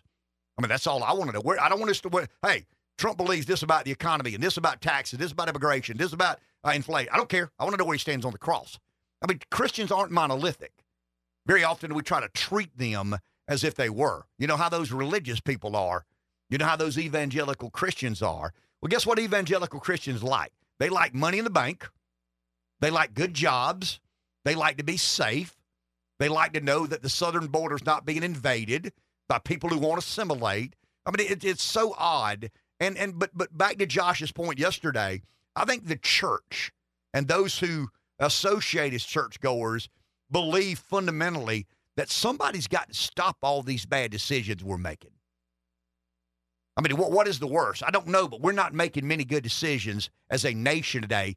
And I think Christians tend to gravitate toward a strong man. I mean, I don't have any data. That's just a hunch, an instinct. I think Christians, probably a little more than anybody, gravitate toward a strong man. We're drowning in this sea of bad decisions. Somebody's got to save us. Somebody's got to stop this nonsense. And they believe, more than anybody else, Trump is capable of stopping the nonsense. Does that make sense? I mean, I know that's kind of a weird notion, but everything about this election is weird. And I think the weirder, the better if you're Donald Trump. Take a break. Back in a few. Now that Josh and I pretty much assumed the responsibility of passing judgment on society as a whole, right, Josh? And we're very comfortable doing that. We're very comfortable judging society in general. I've got a kind of a soapbox I want to get on, and it really plays into COVID. It plays into government, plays into the economy. I've got this theory, and I want to get your take on it. And maybe I'm way off track, but Rev and Josh, I want you to stick with me for a second here. We know the struggles of the economy. We know that a lot of business owners, small business men and women, have become unbelievably frustrated by the government paying people to not go to work, incentivizing people to not go to work, and the challenges within. There are, especially in the hospitality sector, in the services industry, where it's required of your face of your company to be kind and friendly and supportive and respectful. Young people, by and large, and I'm picking on young people, Josh, because I think this is interesting. I think every generation believes that they were the center of the universe when they're 18 years old. I think Rev did. I know I did. I think Josh did. I think it's human nature at about 18 or 19 years old, when you begin gaining some independence, that you believe, and you can't be convinced otherwise, that you are the center of the universe. God built this world for you, and you deserve to have the brightest lights and the most attention, and you drive your parents crazy, you drive your siblings crazy, but there's a period of time there that you gain a little wisdom. And you say, well, I mean, it's not all about me. I mean, there's some other things I got to consider and take into account. You take that combination, that deadly, lethal combination of human nature, 18, 19, 20 years old, the world's all about me. I don't have to do anything if I don't want to do it. I need to be first on the list. There'll be others, but I need to be first on the list. And the government so involving itself into the affairs of private sector. And if you're in the service industry, if you're in the hospitality business, imagine, I mean, we know the majority of wait staff. Let's use wait staff at restaurants as an example. I think that would be the best way to illustrate this. The majority of wait staff at restaurants are young people, right? I mean, it's a startup job. It's not what you're going to do for the rest of your life, waiting tables, working in a kitchen, being a hostess at a restaurant, being a desk clerk at a hotel. But you've got to, in some way, shape, or form, understand that for that 8-hour period of time, for that shift, the world's not about you. It's about that person you're trying to make happy, that person that is going to enjoy a meal in your restaurant, that person that you're serving in some way, shape, or form. And I believe that the combination of human nature and the government allowing people to make money by not working has become a deadly toxin to the economy in general. And if you're a small business and you're in the hospitality sector or the services industry, and you're counting on young people to kind of put their personal persuasion aside for 8 hours and make the next 8 hours not about me, but that person eating a steak, that person enjoying a movie, whatever that experience is. And I read so much about customer service. And it is, I mean, the Facebook, the Twitter, the comments on some of the stories I run, nobody believes they're getting good service. Rev and I were having a discussion early this morning about a situation we're aware of. And we wonder if we couldn't do a better job at servicing, at taking care of customers. And I just think we've got a world, I think we've got an economy that depends, almost requires, Rev, younger people to, for 8 hours, not be center of the universe and accept it and make you the consumer, you the customer, the center of that universe, and they don't have the ability. They're not able to do. What do you mean? What do you mean I'm not the center of the universe for the next 8 hours? These people that come to this restaurant are. These people that come to this movie theater are. These people that expect this level of service are. No, I'm the center of the universe. I think it's fine if you're building truck beds. Because if you're building truck beds, you're not trying to make somebody happy. You're trying to make somebody satisfied, right? I mean, that welder, that 22-year-old welder can believe he's the center of the universe, and nobody ever knows it. But all of a sudden, if I've got to wait on a table full of, people who frequent my restaurant, and I'm depending on that 19-year-old college kid to go out and be nice and make over these 4 people at a 6 people or 8 people or whatever at a restaurant, and I don't think they have the capacity. And not only are they being subjected to I'm the center of the universe syndrome, it's being reinforced by the government, saying not only do you deserve to be the center of the universe, you deserve to be paid and not have to go to work and somebody tell you you're not the center of the universe. And businesses are dying. Businesses are dying. Customer service sucks.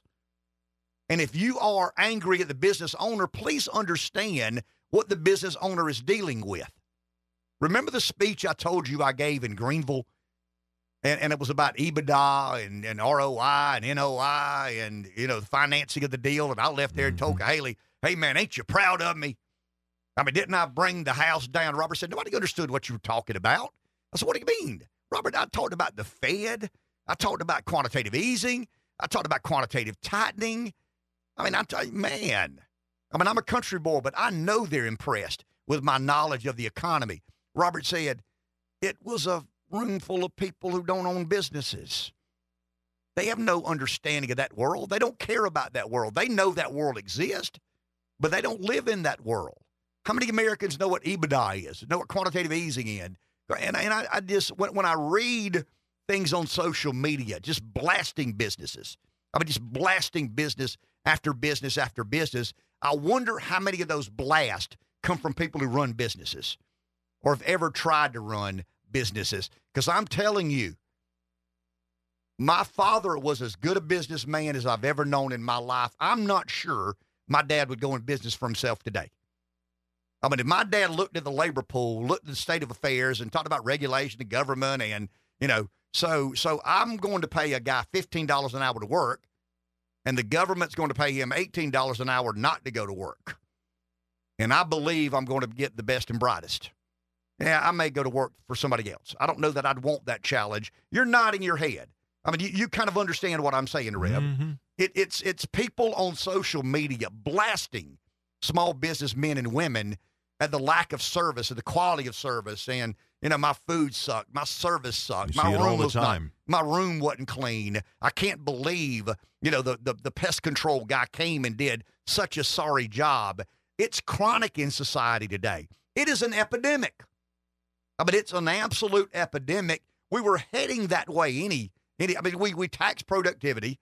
We tax productivity, reward non-productive people more than we should in this imbalanced economy. But I think when COVID hit and we shut all these businesses down and we gave people money to not go to work, and we created this other layer of entitlement. There's already entitlement inbred in the system anyway, and we created even more entitlement.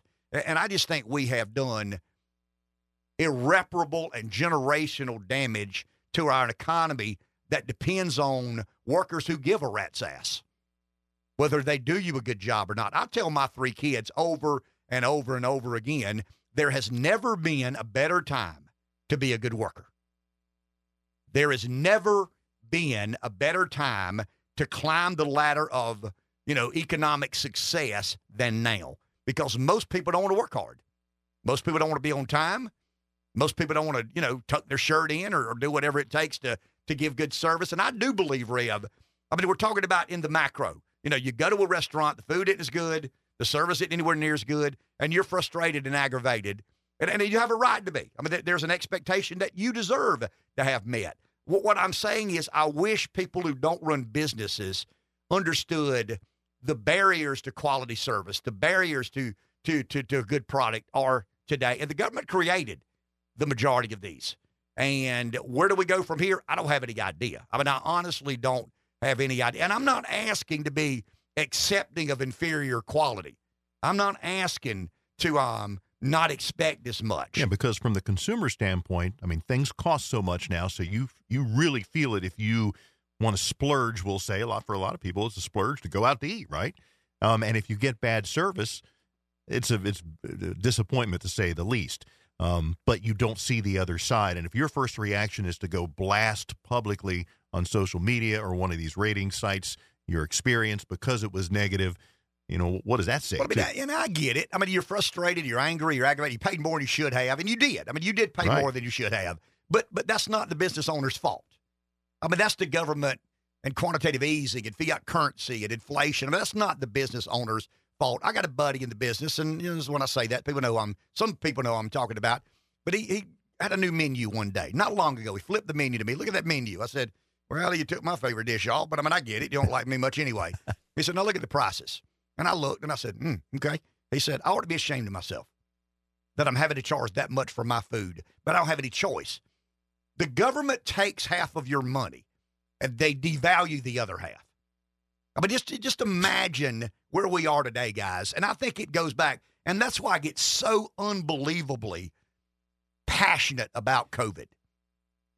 It reorganized, it reoriented our society in a way that I'm not sure I'll live long enough to see normalcy restored. And I turned the football game on, the Cowboys and Packers, and they're talking about, if you think you've not had enough boosters, here's another.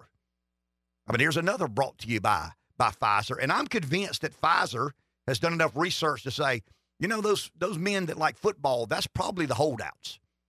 I mean, that's probably the ones that are more resistant to the government mandates and the government, encouragement of going to get the shot. So they spend a lot of their money budgeting toward the unvaccinated. I mean, the holdouts, the last of the Mohicans, so to speak. And now let's go get those guys. And then I hear, and this is when I get table pounding angry. And then I hear His Supremacy, Dr. Fauci, sit in a transcribed hearing, the guy that knew everything. I mean, the guy that knew, don't you dare doubt me. I'm science.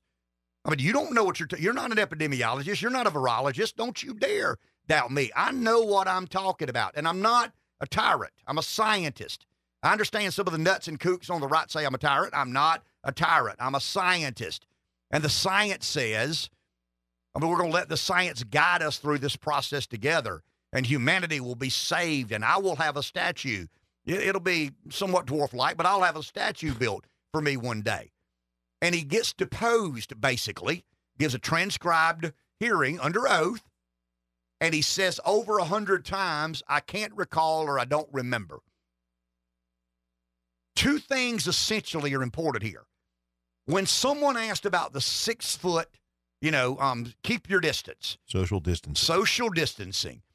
And they kind of dug in a little bit. I mean, he gave some Johns Hopkins answer to begin with, but as they persisted, you know what he basically said? We made it up. I mean, it could have been 2, could have been 3, could have been 4, could have been 5. We made it up. What do you mean you made it up? Well, I mean, we made it up. There's no science behind that. I went to Johns Hopkins, but there's no science behind social distancing. There's no science behind 6 feet being the arbitrary number that we came up with. And then they asked him about the function. What am I trying to say here? The funding of the Wuhan virology lab. Some of the there's chain. Help me here. Somebody help me. You're talking about the sort of research they do, the clinical research they do in the virology labs that lead to creating more dangerous viruses. Gain of function. I mean, can we make this virus more dangerous? Can we do it in a controlled environment? That way we'll know how to create a vaccine in case something like that does gain another function. I mean, that's kind of the terminology behind it. And he basically said, yeah, I did get involved in the early end of censoring opinions that believed we should consider a lab leak. I mean, that's where he may have some legal trouble here because he's lied about gain-of-function funding. I mean, he was in control of all the grants. We know some of the NIH grants went to the Wuhan virology lab. And Fauci, I mean, you remember some of the emails we saw when he said, stop that. I mean, get Malone off Twitter. Get some of these opinions off Facebook. Don't allow that person to come on CNN because they're talking about lab leak. They're talking about the funding on chain of function or gain of function. I think I'm right here. Yeah, gain of function. Gain of That's function right. Research and testing. And I mean, that's why I just think about, and I know it's dots that are a long way apart, but I think about Fauci and I think about those business owners. And I think we should put Fauci in a Dunkin' booth, but instead of water, put like nitroglycerin and let every small business owner in America have a chance to dunk the man formerly known as Science. I mean, we had an artist formerly known as Prince. This is a man formerly known as Science who more than 100 times said under oath, I can't remember, I can't recall. And businesses out there are struggling in ways you can imagine to convince people that this job is worth doing and worth doing right. Take a break. Back in a few. 843-661-0937 is our number. We're kind of rambling about on a Wednesday morning. We'll get back to the New Hampshire primary, which is Tuesday. We'll talk about Trump and Haley and DeSantis. We'll talk about whatever you want to talk about. I mean, the phones are open. 843-661-0937 is our number. And actually, what comes after New Hampshire? South Carolina. South Carolina. It'll be interesting to see how things look after New Hampshire and what that means for South Carolina and Super Tuesday. It's going to be extremely close in New Hampshire. Trump wins South Carolina by somewhere more than 20 points, and it's over. Okay. I mean, it's over then. DeSantis will probably get out after New Hampshire. Trump and Haley will come to South Carolina. Trump will beat her at least 60-40, maybe worse than that. I don't know. And then it's just like, where do you go from there? Really? I mean, the person that the establishment chose to take on Donald Trump gets beat in her home state by an excess of 20 points. I mean, where do you go from there? By the way, breaking news, I think Asa Hutchinson did suspend his campaign yesterday. I had a better chance of getting elected president than Asa Hutchinson. In case you didn't know. I'm not even running. In case you wondered if he was still in or not. So we're talking about Fauci and, I guess, trying to do a little postmortem on COVID and our government's reaction to COVID. So what do you think the biggest mistake was? I mean, there's a lot of things. We made the biggest mistake. Okay. Doing what we were told. All right. We made the biggest mistake. Conditioned to conformity. That was the test. Have we conditioned the American public to conform? And let's see if they'll stand 6 foot apart of one another. Let's see if they'll wear these silly masks. We don't know if they work or not, but let's see if they'll wear these silly masks. Let's see if we can convince them to take an experimental drug. Yeah, let's do that. I mean, that, to me, culturally and societally, that's the biggest issue at hand. The regime. I mean, the federal government basically said to business owners, shut your business down. What do you mean shut it down? Why? Because we said so. Well, what are you basing that on? Well, I mean, now we know that they weren't basing it on much of anything at all. But I think culturally, Rev, that's the story. That we had been over a period of time, probably a couple of generations, that they kind of take a little bit of liberty away, a little bit of freedom away, a little bit of liberty away, a little bit of freedom away. Government gets a little more punitive and a little more punitive and a little more punitive. And next thing you know, people will stand where you tell them. They'll willingly shut their businesses down for fear of some government agency coming in and, putting you in jail or putting the locks on your doors forever. I mean, it was a little Gestapo-like, to be honest with you. But the other that I think, I mean, that's the cultural part of this.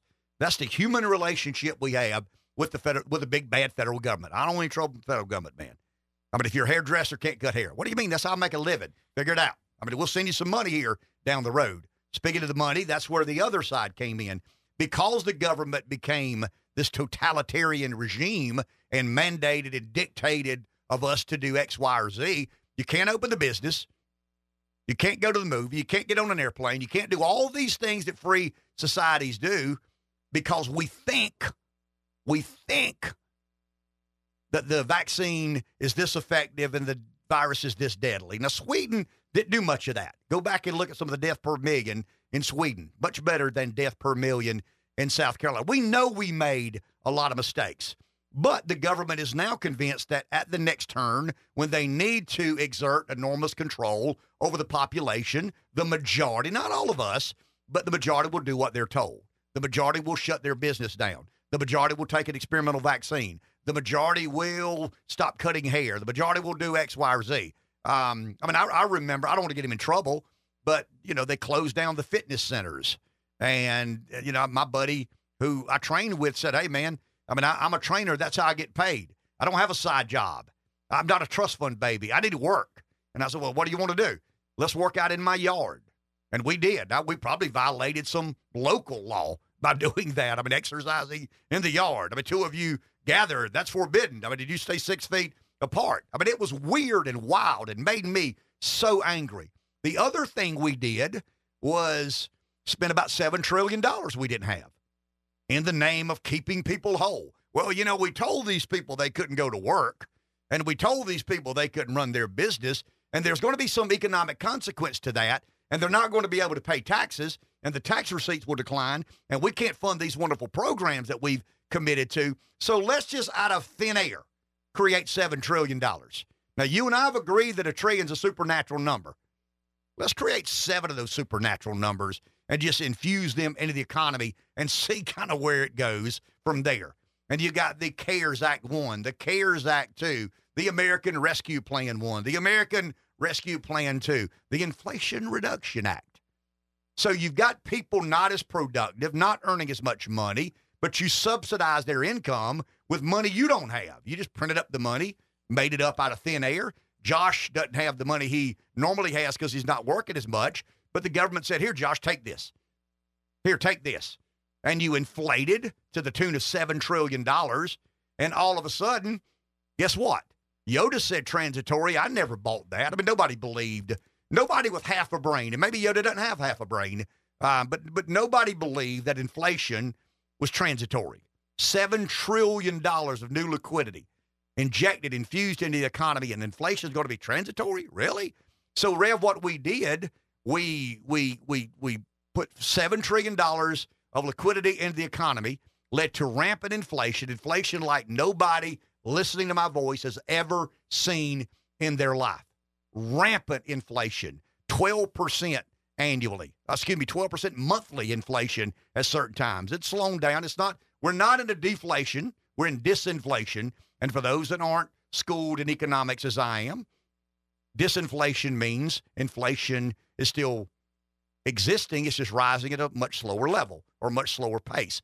Deflation means prices are actually going down. We're not having much deflation. We're having a good bit of disinflation. But on the deflation side, on the economy, you've got all of a sudden, we're going to take the liquidity out of the economy. We're going to quantitative tighten for a while. So the consumer who had a bump didn't deserve it, didn't earn it, but he got it because she told him he couldn't go to work. She couldn't go to work. You made them whole with liquidity created out of thin air, created rampant inflation.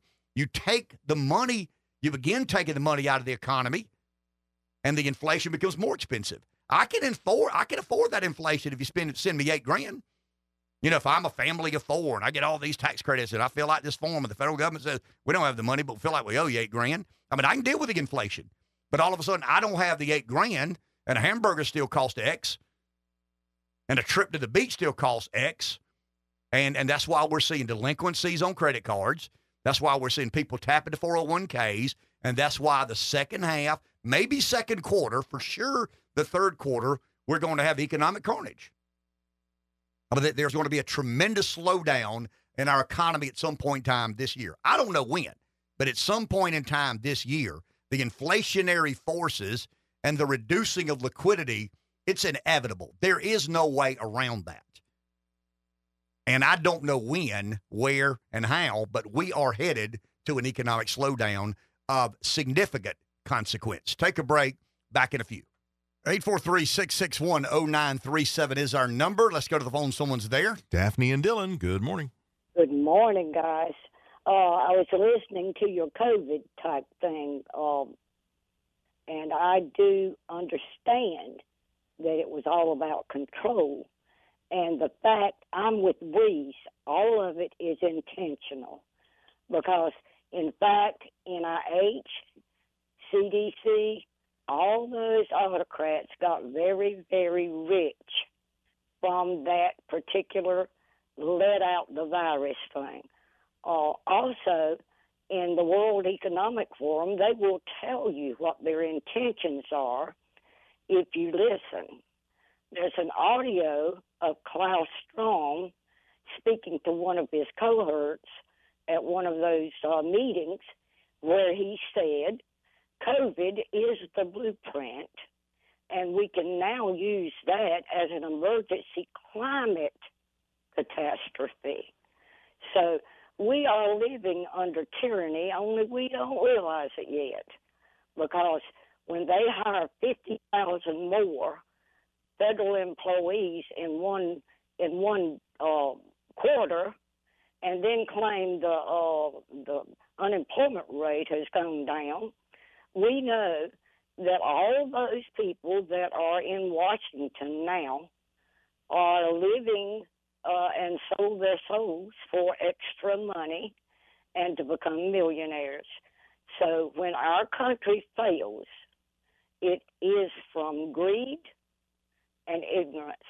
Thank you. Thank you, Daphne. Well, I mean, if you think about it, if you're a Democrat, and once again, you're more sympathetic to government being in charge, all of America are never going to be angry about the government being in charge. I mean, you've got this philosophical divide. It's historically been the debate between liberal and conservative. Conservatives are highly skeptical of government being in charge. Democrats are historically sympathetic to government being in charge. I believe that government has lost the moral authority. I believe the political establishment, both Democrat and Republican, have lost its credibility. I believe that's why chaos will ensue. I don't think you can stop this. I mean, I understand how hard some of the establishment-oriented Republicans and Democrats are trying. I understand that. It's a little bit like Roger said yesterday. I mean, there is no way Donald Trump will get elected president again. What do you mean there's no way? Well, I mean, you know what I mean. I can't say it. I can't visual. I don't know what they'll do, but they're going to stop him in some way, shape, or form because there's too much at risk. What's at risk? Control. Control power equals money. And then, now would be about as good a time. Money's the answer. Now, what's the question? Don't follow money some of the time, most of the time, but rather all of the time. And they built this enormous machine.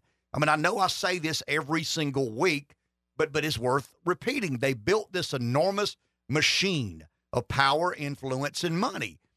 And the enormous machine requires them with certain people in certain places. And Trump is an oddball. He's a misfit. He's been ushered in by this populist nationalist movement that believes government is corrupt. The most interesting question to me, and I don't know where you poll this, how many Democrats believe the federal government is corrupt beyond repair? Because you've got this kind of DNA. It's something about you. None of us are identical. We all have these different opinions, different beliefs, different perceptions. I mean, it's easy for me to be skeptical of government because I don't like government. I don't want it in charge of more and more.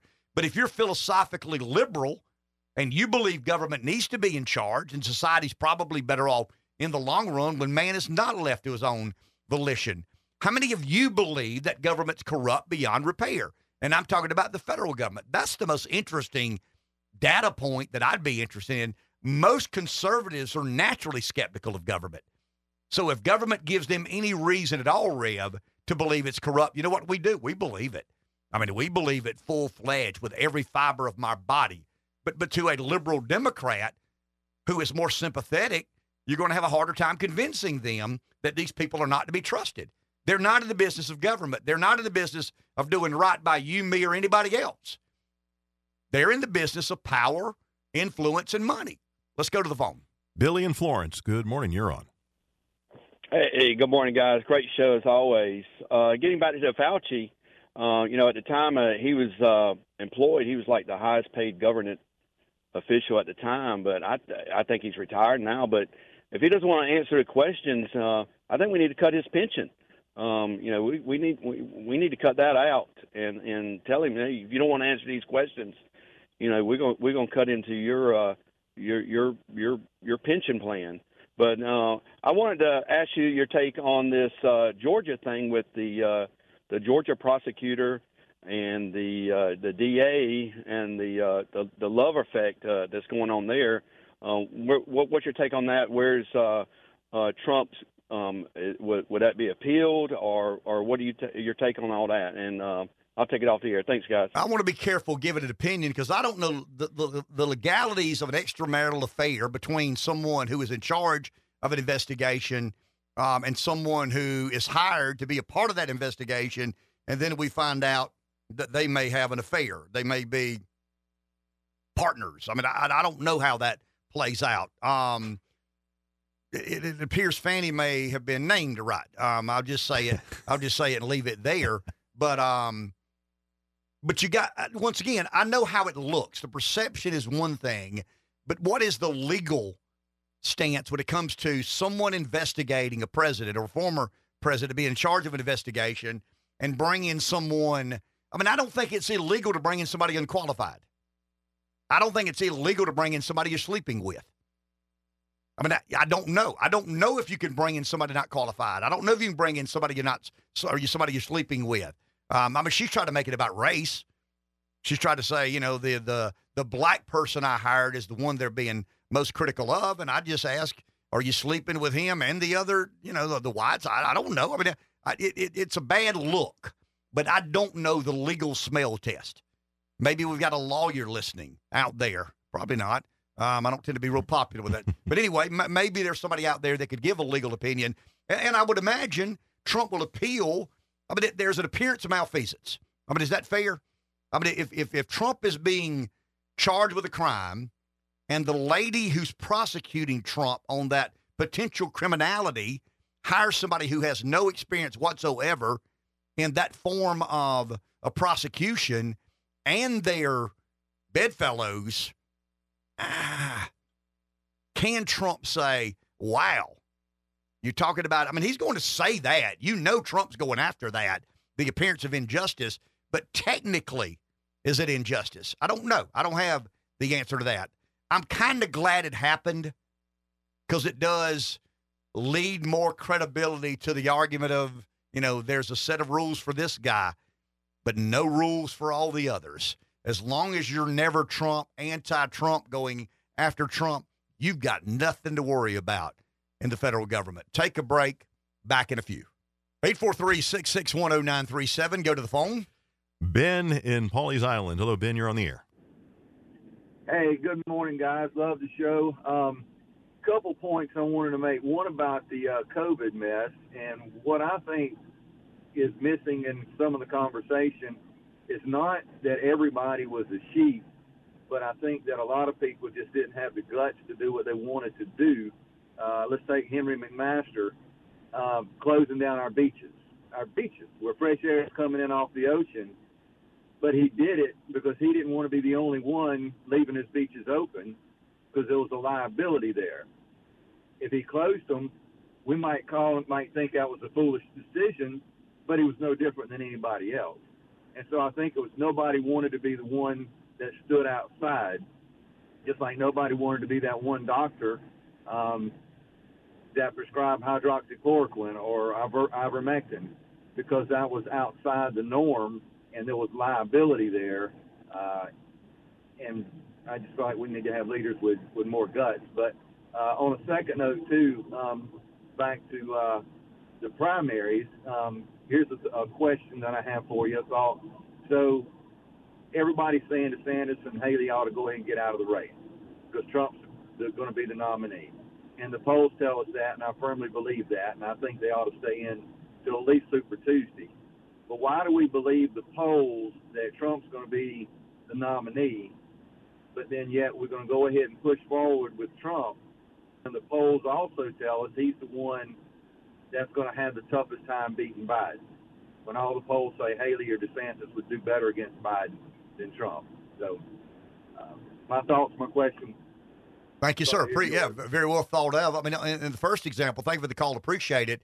I mean, I understand not bucking the government. I mean, that's kind of plays into my narrative that the government had become so powerful, so controlling, Republicans were afraid. I mean, if the government says do this, I don't want to get crossed up with the government. I mean, nobody does. What happens when you fight authority? But that's part of the narrative, Rev. That's the well, you lose. I mean, you know that, Authority and I know always that. wins, according to the song. But conceptually, and I'll get to the primary here in a second. But conceptually, shouldn't the government be afraid of the will of the people? I mean, isn't the Constitution a celebration of the superiority the will of the people have over the government? I mean, that's what our we talk a lot about the founders weren't a monolith. They weren't. I mean, you had a lot of different opinions on religion, on culture, on politics. I mean, they were very diverse in their political beliefs and in their spirituality or not. But the one thing they were all pretty consistent of is freedom and liberty. I mean, Hamilton and Jefferson didn't agree on a damn thing but that. I mean, they were not for government telling everybody what to do, when to do, how to do, and where to do. I mean, we can argue central banks and Jeffersonian and Hamilton, but at the end of the day, they believed that the construction of a constitution should place as a priority the will of its people, the celebration of liberties and freedoms, not being afraid of government, not being held accountable to government in the weird and most draconian ways. And that's what we've turned into. I mean, we've turned into a group of people where we make calculuses and decisions that are in our best interest based on what does the government think of this decision I'm about to make? What does the government think of that business decision, a personal decision? And that's just not fundamentally the intent of our Constitution. That was what made us unique. And I'm afraid we're losing a lot of that. I'll talk to the primary on the other side. 843-661-0937, our number, last hour on this Wednesday morning. Got some calls here. I'll get back to the primary in just a second, but this is a show about our callers, and they direct our paths. Let's go to the phone. Lou in Hartsville. Good morning, Lou. Hello there, fellas. I'm a little bit starstruck right now, so bear with me.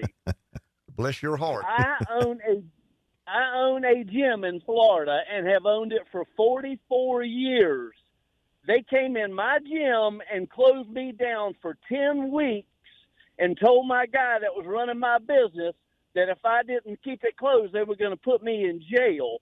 He kept it open. They came back the second time and threatened him again, so he closed it to comply with the COVID. And we put a mop and a bucket in there and a broom in there, and anybody that wanted to come in there and work out could act like they were cleaning the place up. That's how we got by. We moved some equipment to a double-car garage and kept on doing what we were doing. We are the people. You are not going to stop us, okay? We do not trust this government. 10 weeks I did not get a paycheck. 10 weeks they closed my business down. Rent kept coming. Electric kept coming. Phone kept coming. We have never recovered from it. I am in a dump truck right now driving to pay my bills because Bidenomics has put me to work, okay? And that's what I got to say about trusting the government. I'm waiting for the war to break out, okay? Thank you. Thank you. Keep digging, brother. Drive that truck. Do what you got to do to keep your head above water. And then that's my central argument. And this is my campaign speech. I mean, if I were going to run for office, it would begin with this. This country was not founded by fear.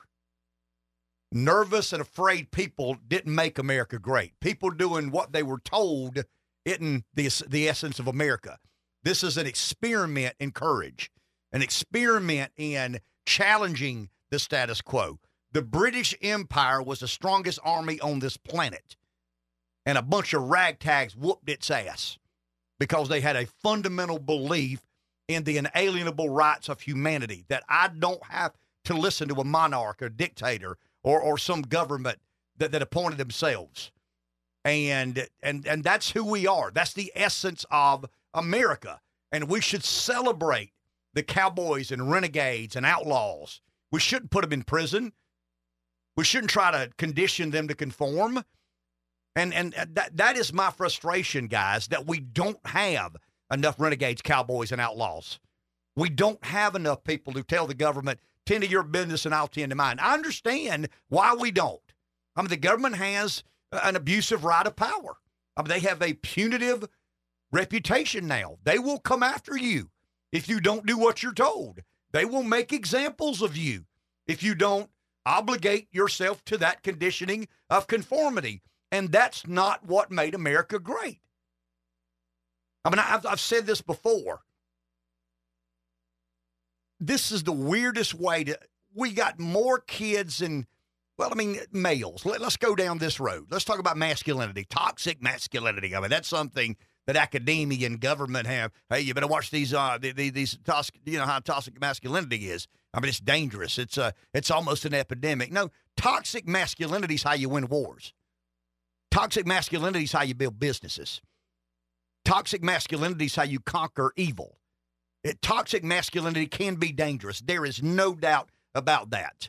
But masculinity is essential to the free enterprise and the celebration of liberty and freedom that Americans have celebrated up until, I don't know when. I mean, when did this begin? The New Deal, I guess, would have been, when government kind of got entangled in, and we got real dependent on government. I mean, these programs and, people falling through the cracks. We got to make sure people don't fall through the cracks. Got to have these safety nets in place. And to some degree, I'm receptive of that, and I'm understanding. I'm not real sympathetic to it, but I'll accept that. I mean, the anarchist liberal or libertarian in me says no.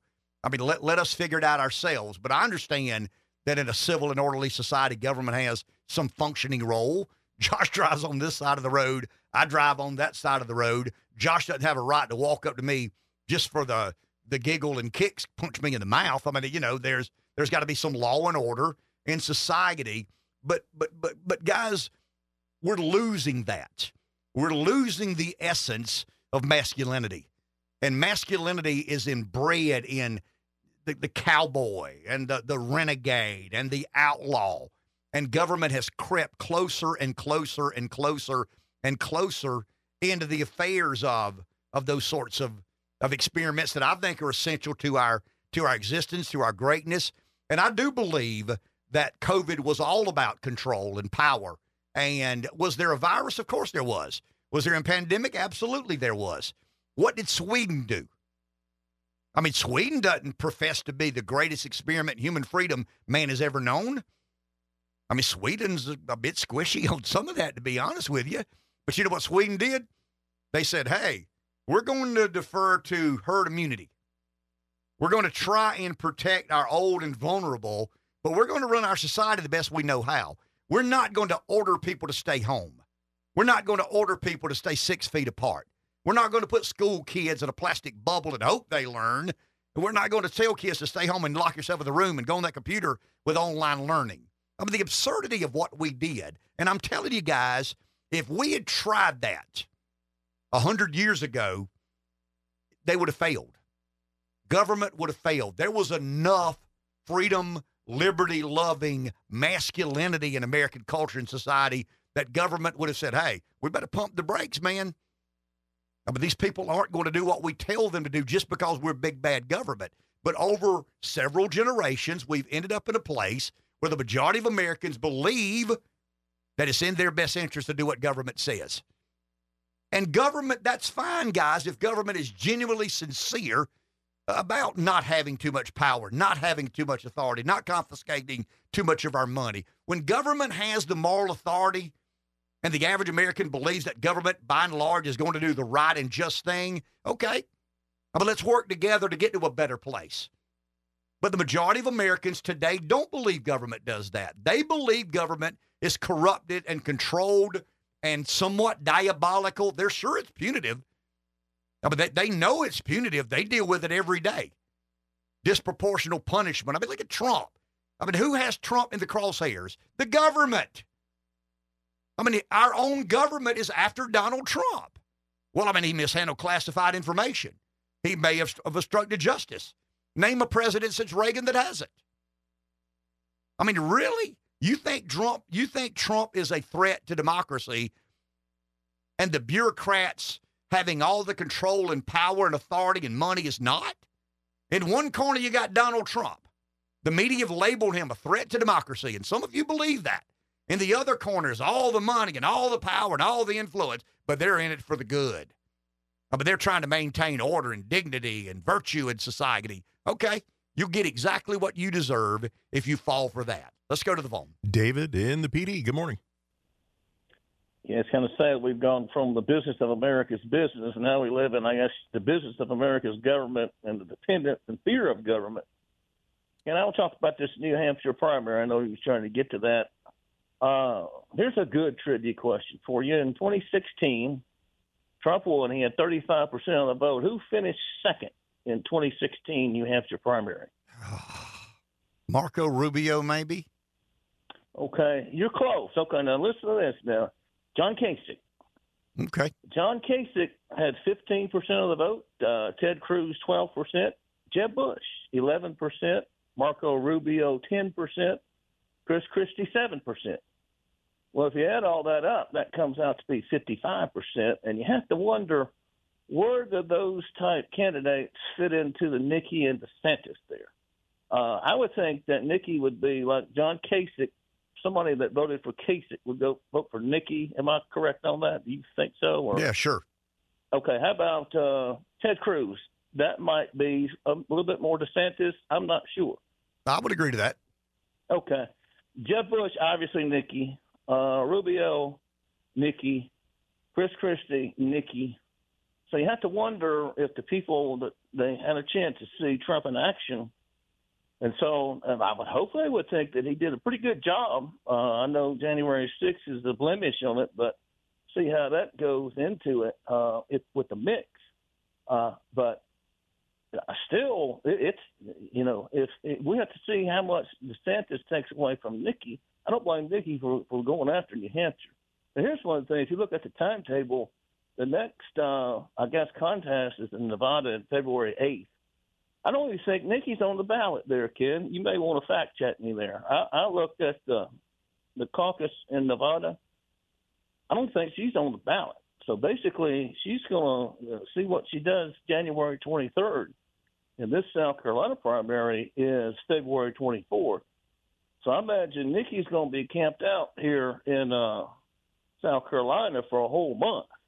And I'm sure she's going to be here in Florence and just about everywhere you can imagine. And I hear that you guys, she got an ad on your station, so I'm sure she's going to be advertised. But we'll see how this thing works out. But she does have the establishment. And I'll say this, there's not many Baptists in New Hampshire. So that whole concept of the evangelical Christians and this and that, it's not going to be there. So this is going to be interesting. But she's got, if you look at this timetable, I'll leave you this, in January 23rd, she's not even on the ballot in Nevada, so she's going to come and camp out here in South Carolina.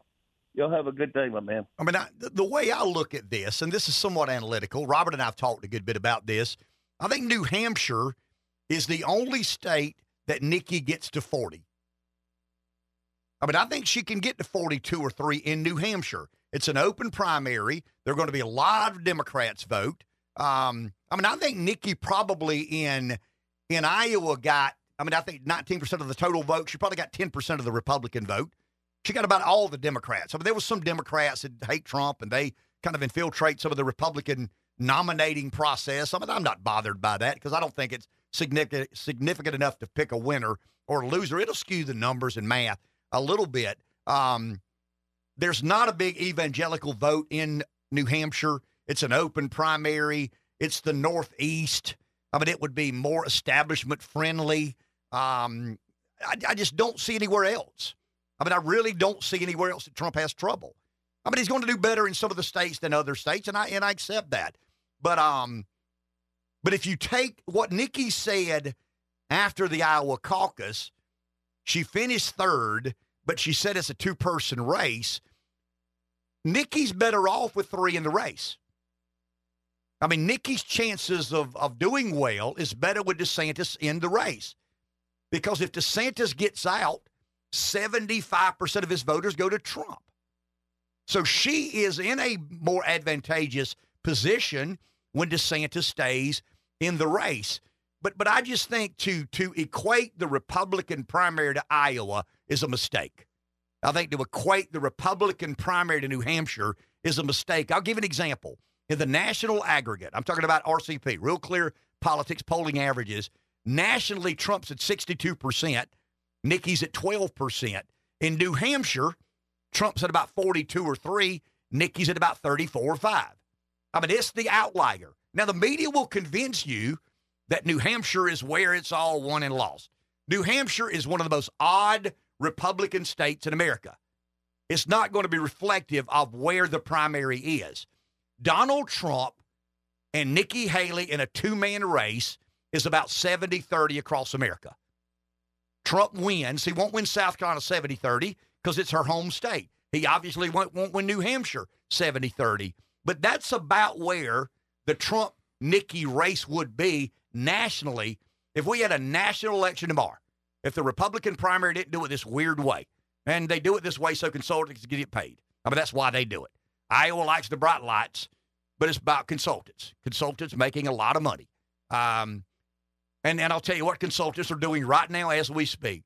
They're trying to convince Nikki Haley that you can win this thing, Nikki. You can win this thing if you can only raise another $50 million. Now, I want 25 of that million. I mean, you can win this thing, Nikki. There's no way that anybody not named Donald Trump wins the primary. Now, is there a way somebody not named Trump ends up the Republican nominee? Well, I mean, you got trials. You got indictments. You got potential convictions. I don't know what lies ahead. And I think anybody says, well, I'm sure that this will happen. No, you're not. Nobody's sure of anything about the next 6 or 8 months leading up to the eventual general election. I don't think there's a disqualifying conviction coming, but there could be. I mean, there could be. I don't know. But Donald Trump is going to get more votes than anybody in the Republican primary by a mile, by a long way. It's somewhere around 70-30. But the media will do all they can to convince voters in America that the New Hampshire primary shows that this is a closely contested race. It is going to be a closely contested race in New Hampshire. But when Nikki comes to South Carolina and loses her home state by somewhere in excess of 20 percentage points, it's over. It's the end of it. And consultants have made all the money they can possibly make, convincing DeSantis he has a chance, convincing Haley she has a chance. This is Trump's primary. This is Donald Trump's party. Nikki Haley is a candidate running on a platform that has a 30% constituency, maybe a little less than that. I would say the platform is probably 2 in 10 Republican voters, but the people that just don't like Trump and are ready to move on probably carry it from 20 to 30%. 843-661-0937. Take a break. Back in a few. 843-661-0937 is our number. Right? Yeah. Are we waiting on? It hasn't changed. Are we waiting on Jared Halpern? Yeah. Okay. Scheduled for a couple minutes. Well, let's just now. sit here and wait. You ready? Take a drink of my Celsius. Sing here, a song. My watered down Celsius. I'm disappointed that Josh. I mean, I thought Josh is really top shelf, but when we talked about Faney and he didn't play the weight, he wouldn't have known. I mean, he's a Renaissance man. Renaissance men know everything, right, Josh? I mean, I'm sure he still doesn't know what you're talking about. He fancies himself, and Fanny. He fancies himself as somewhat of a generational Renaissance man. I couldn't hear it over the sound of your canes hitting the ground. Fair enough. Fair enough. 843-661-0937. We'd love to hear from you. I mean, this gets an odd. We'll try to time the breaks. We'll let you inside baseball for a sec. We'll try to time the breaks. So when we come out of the break, the Fox News guest is on the phone, but we've not made them wait 2 minutes. I mean, you don't get these cats, but for a few moments there. So we didn't do as good time of the break, or I didn't do as good time of the break. I'll take responsibility for that. Right. About a couple of minute period there. And we're just filling time. Well, I mean, we're mumbling and stumbling is what we're doing. Yeah. Is there somebody on the phone? Yeah, we can talk to, while we're waiting on Jared Halpern to call as scheduled. Mary in Florence is on the line. Hello, Mary. Yeah, hi, guys. How are you? I'm all right. Good morning. Morning. Hey, I was listening to you that you needed somebody to call, and it was Johnny on the spot for me. I have an idea. What I would like to employ for Florence and all of South Carolina is Rush Limbaugh's Operation Chaos. Explain that. Well, I personally am not going to vote for Nikki Haley if, God forbid, she's the nominee. I mean, I'm Trump all the way. But Operation Chaos, I think we need a big turnout for Ron DeSantis so that he wins South Carolina, because I don't want him to leave the race. Okay. What if So I told what? So you're not convinced that Trump is the obvious nominee? I mean, you don't. No, it's totally going to be Trump. It's totally going to be Trump. But Operation Chaos would be making sure that DeSantis stays in the race and Nikki Haley does not. Okay, I got you. You want to send a loud message to the establishment and their darling. Exactly. Well, you look at places like Iowa and New Hampshire. New Hampshire, they're like 40% independent, but they can go in and change to become a Democrat today to vote in the primary. And I think Nikki Haley, if she wins New Hampshire, it's not going to be a real result. It's going to be Democrats voting for Nikki Haley. Got you. If we can employ Operation Chaos in South Carolina and make sure that DeSantis is in second place in South Carolina, I just think it sends a big message to keep him in the race. But I'm totally believing that it's going to be Trump, and I want it to be Trump. Fair enough. Thank you for the call. Appreciate that. Now we have Jared Halpern, I think. I didn't mean to rush the lady off, but we've got these esteemed personalities that Fox News Radio makes available. Jared Halpern is in our nation's capital. Good morning, sir. How are you? I am well. Good morning. So two of the quirkiest states in America to begin a presidential primary are Iowa and New Hampshire. Trump gets over 50% of the vote in Iowa. We don't expect him to get 50% of the vote in New Hampshire. What do we expect out of New Hampshire, Jared? Well, I think it's going to depend on turnout. And I think one of the reasons, by the way, that Trump got over 50% in Iowa is because turnout was very low. There were only about 100,000, a little bit more than 100,000 caucus goers. Now, I think that was for a couple of reasons. One, it was just bitter cold. We had wind chills that night of like 25, 30 below in parts of Iowa. There was a major blizzard the weekend before. People were still digging out on Monday. And I think that there was an air of inevitability that a lot of caucus goers kind of believed in, right? And so you saw lower turnout. That was the conventional wisdom was that would probably always benefit Trump because usually that benefits the candidate with the strongest support amongst their supporters, right? The most enthusiasm. New Hampshire is a little bit different, not a caucus, a primary. So you have, from 7 a.m. to 7 p.m. to just cast your ballot. Independents are allowed to participate. New Hampshire has more independents than they have Republicans or Democrats. You don't have a very competitive – you really don't have a Democratic primary at all. And so there's all of this interest on the Republican side.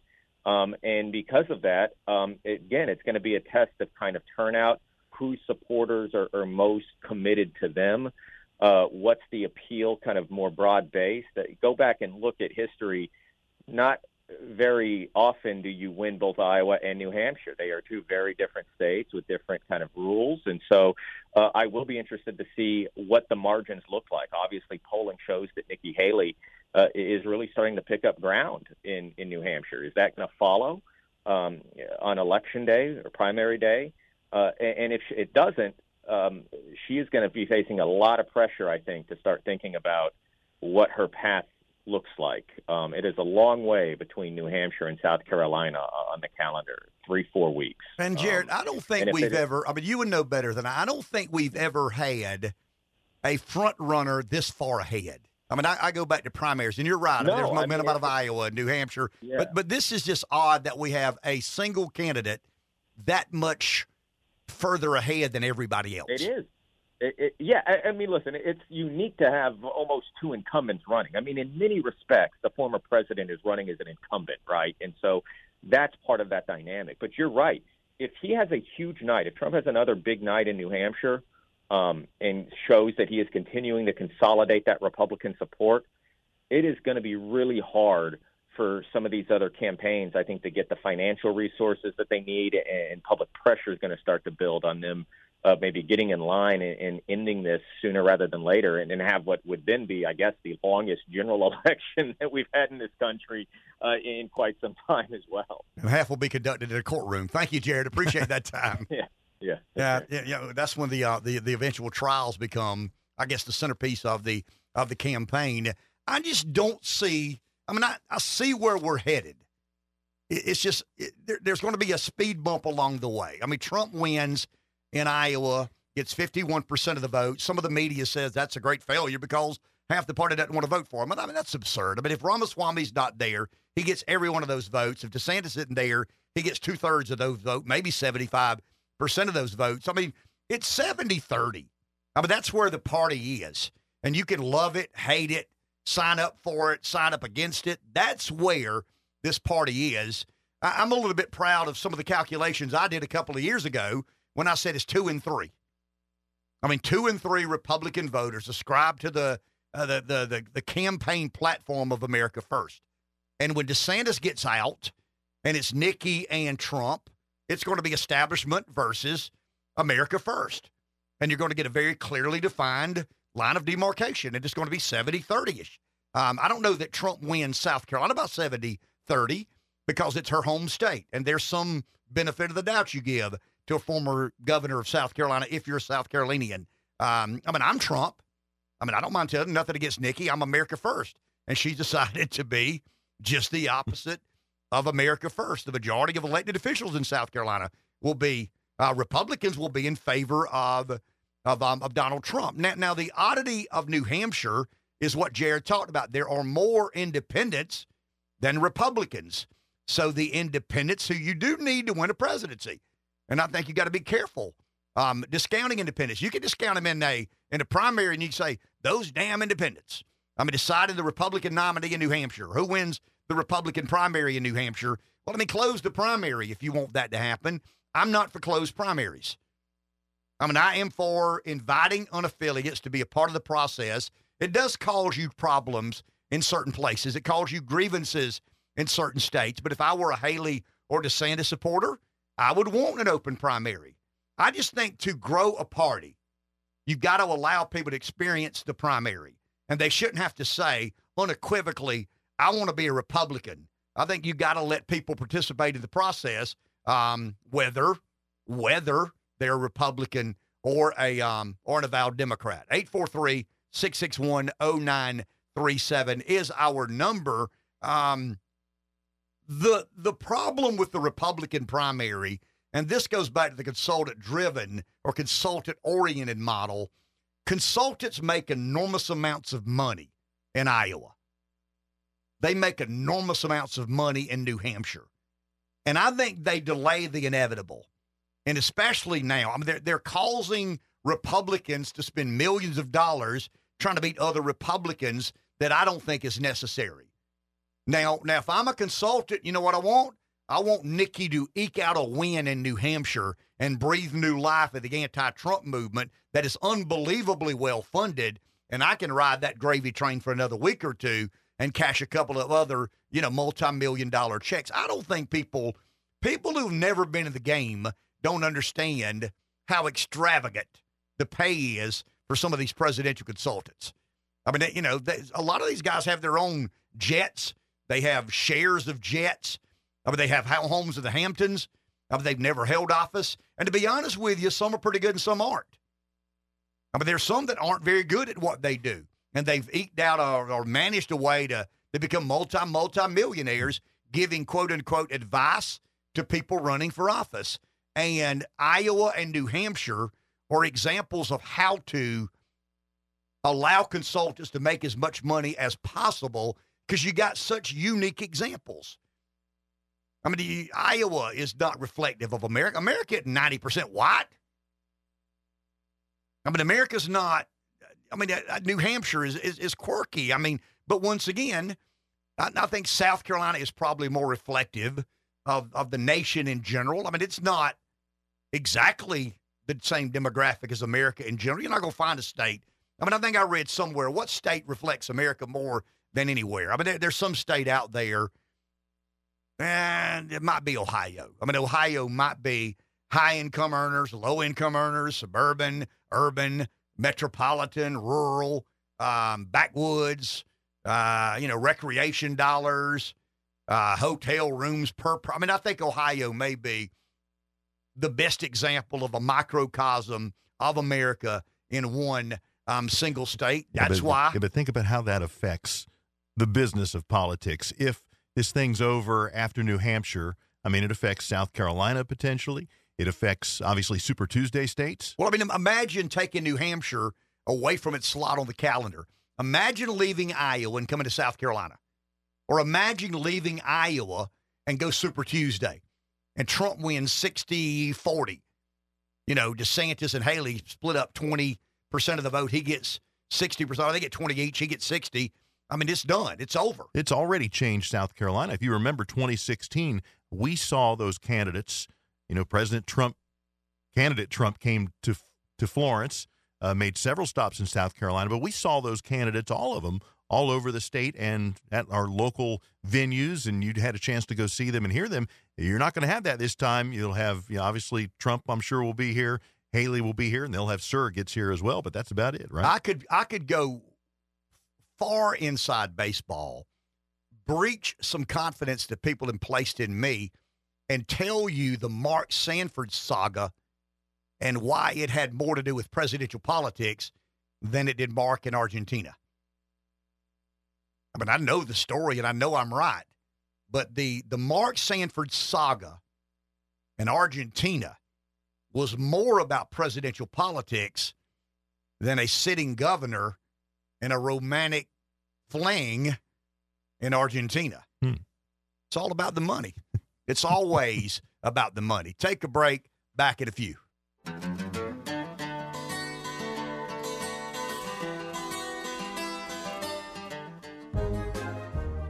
It's time now for the Wake Up Carolina Whiner Line, brought to you by Delta Building Systems. Call 803-720-5260. So, what are you whining about today?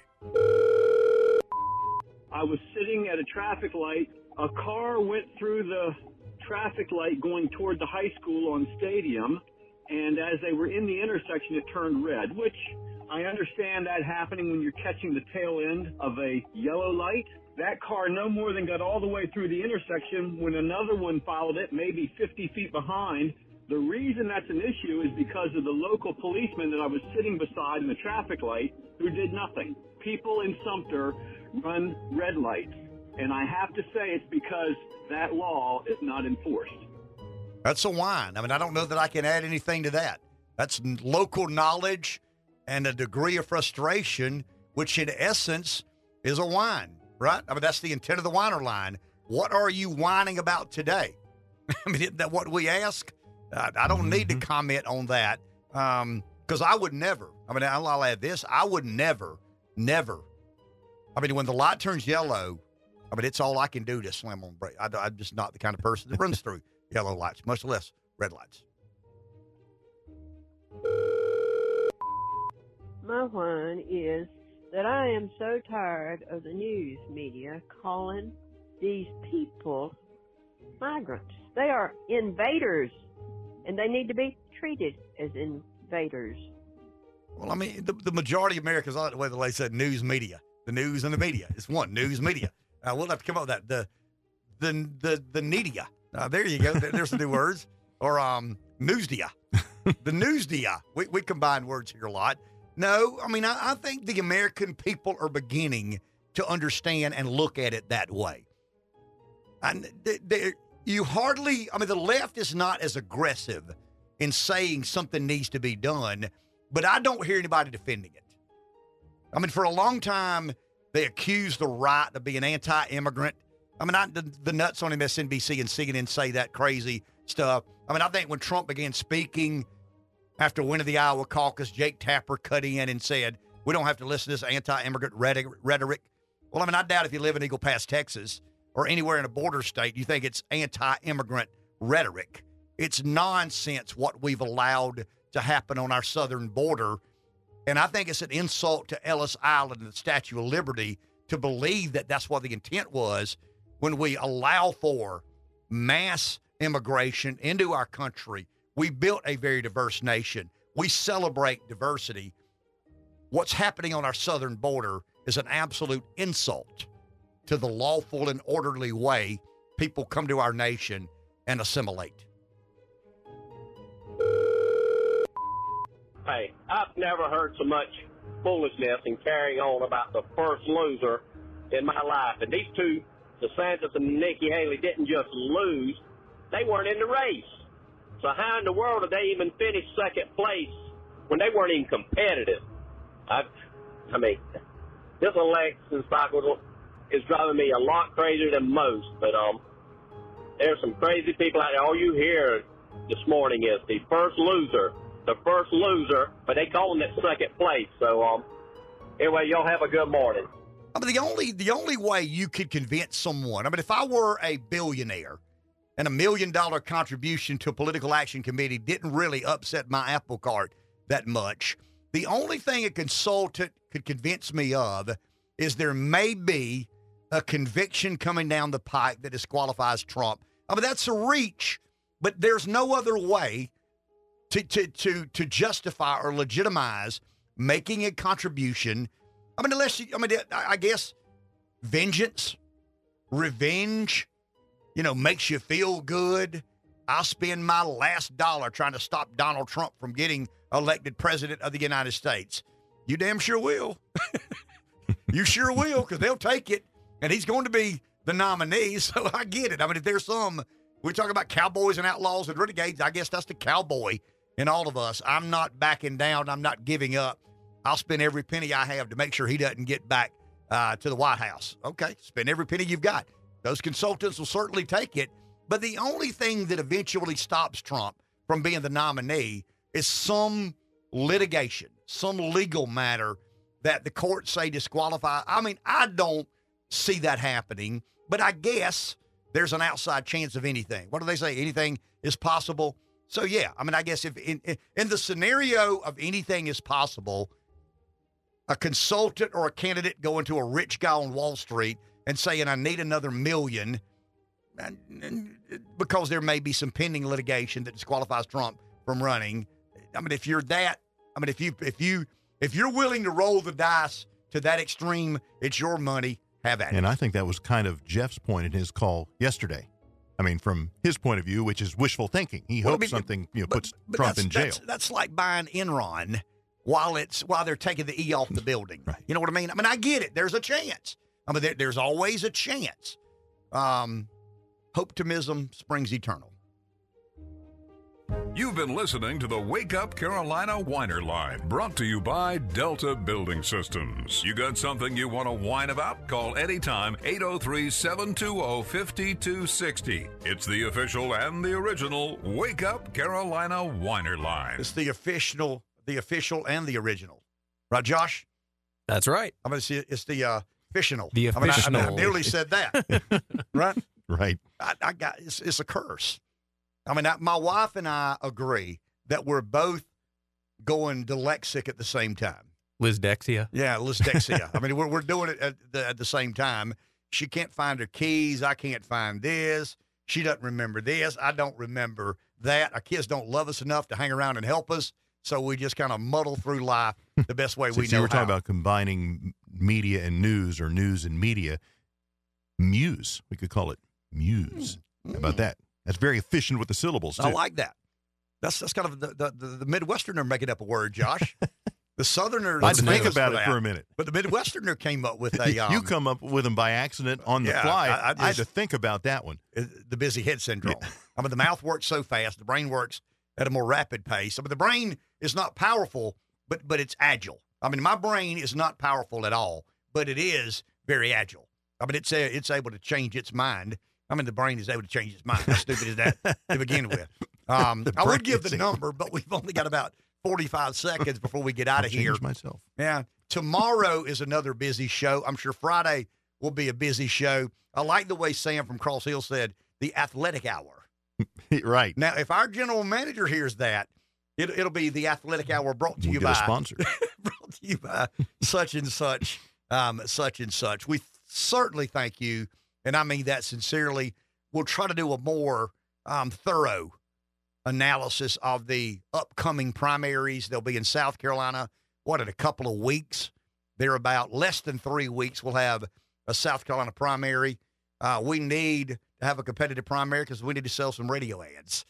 Politics is always good for radio business. Enjoy your day. We'll talk tomorrow.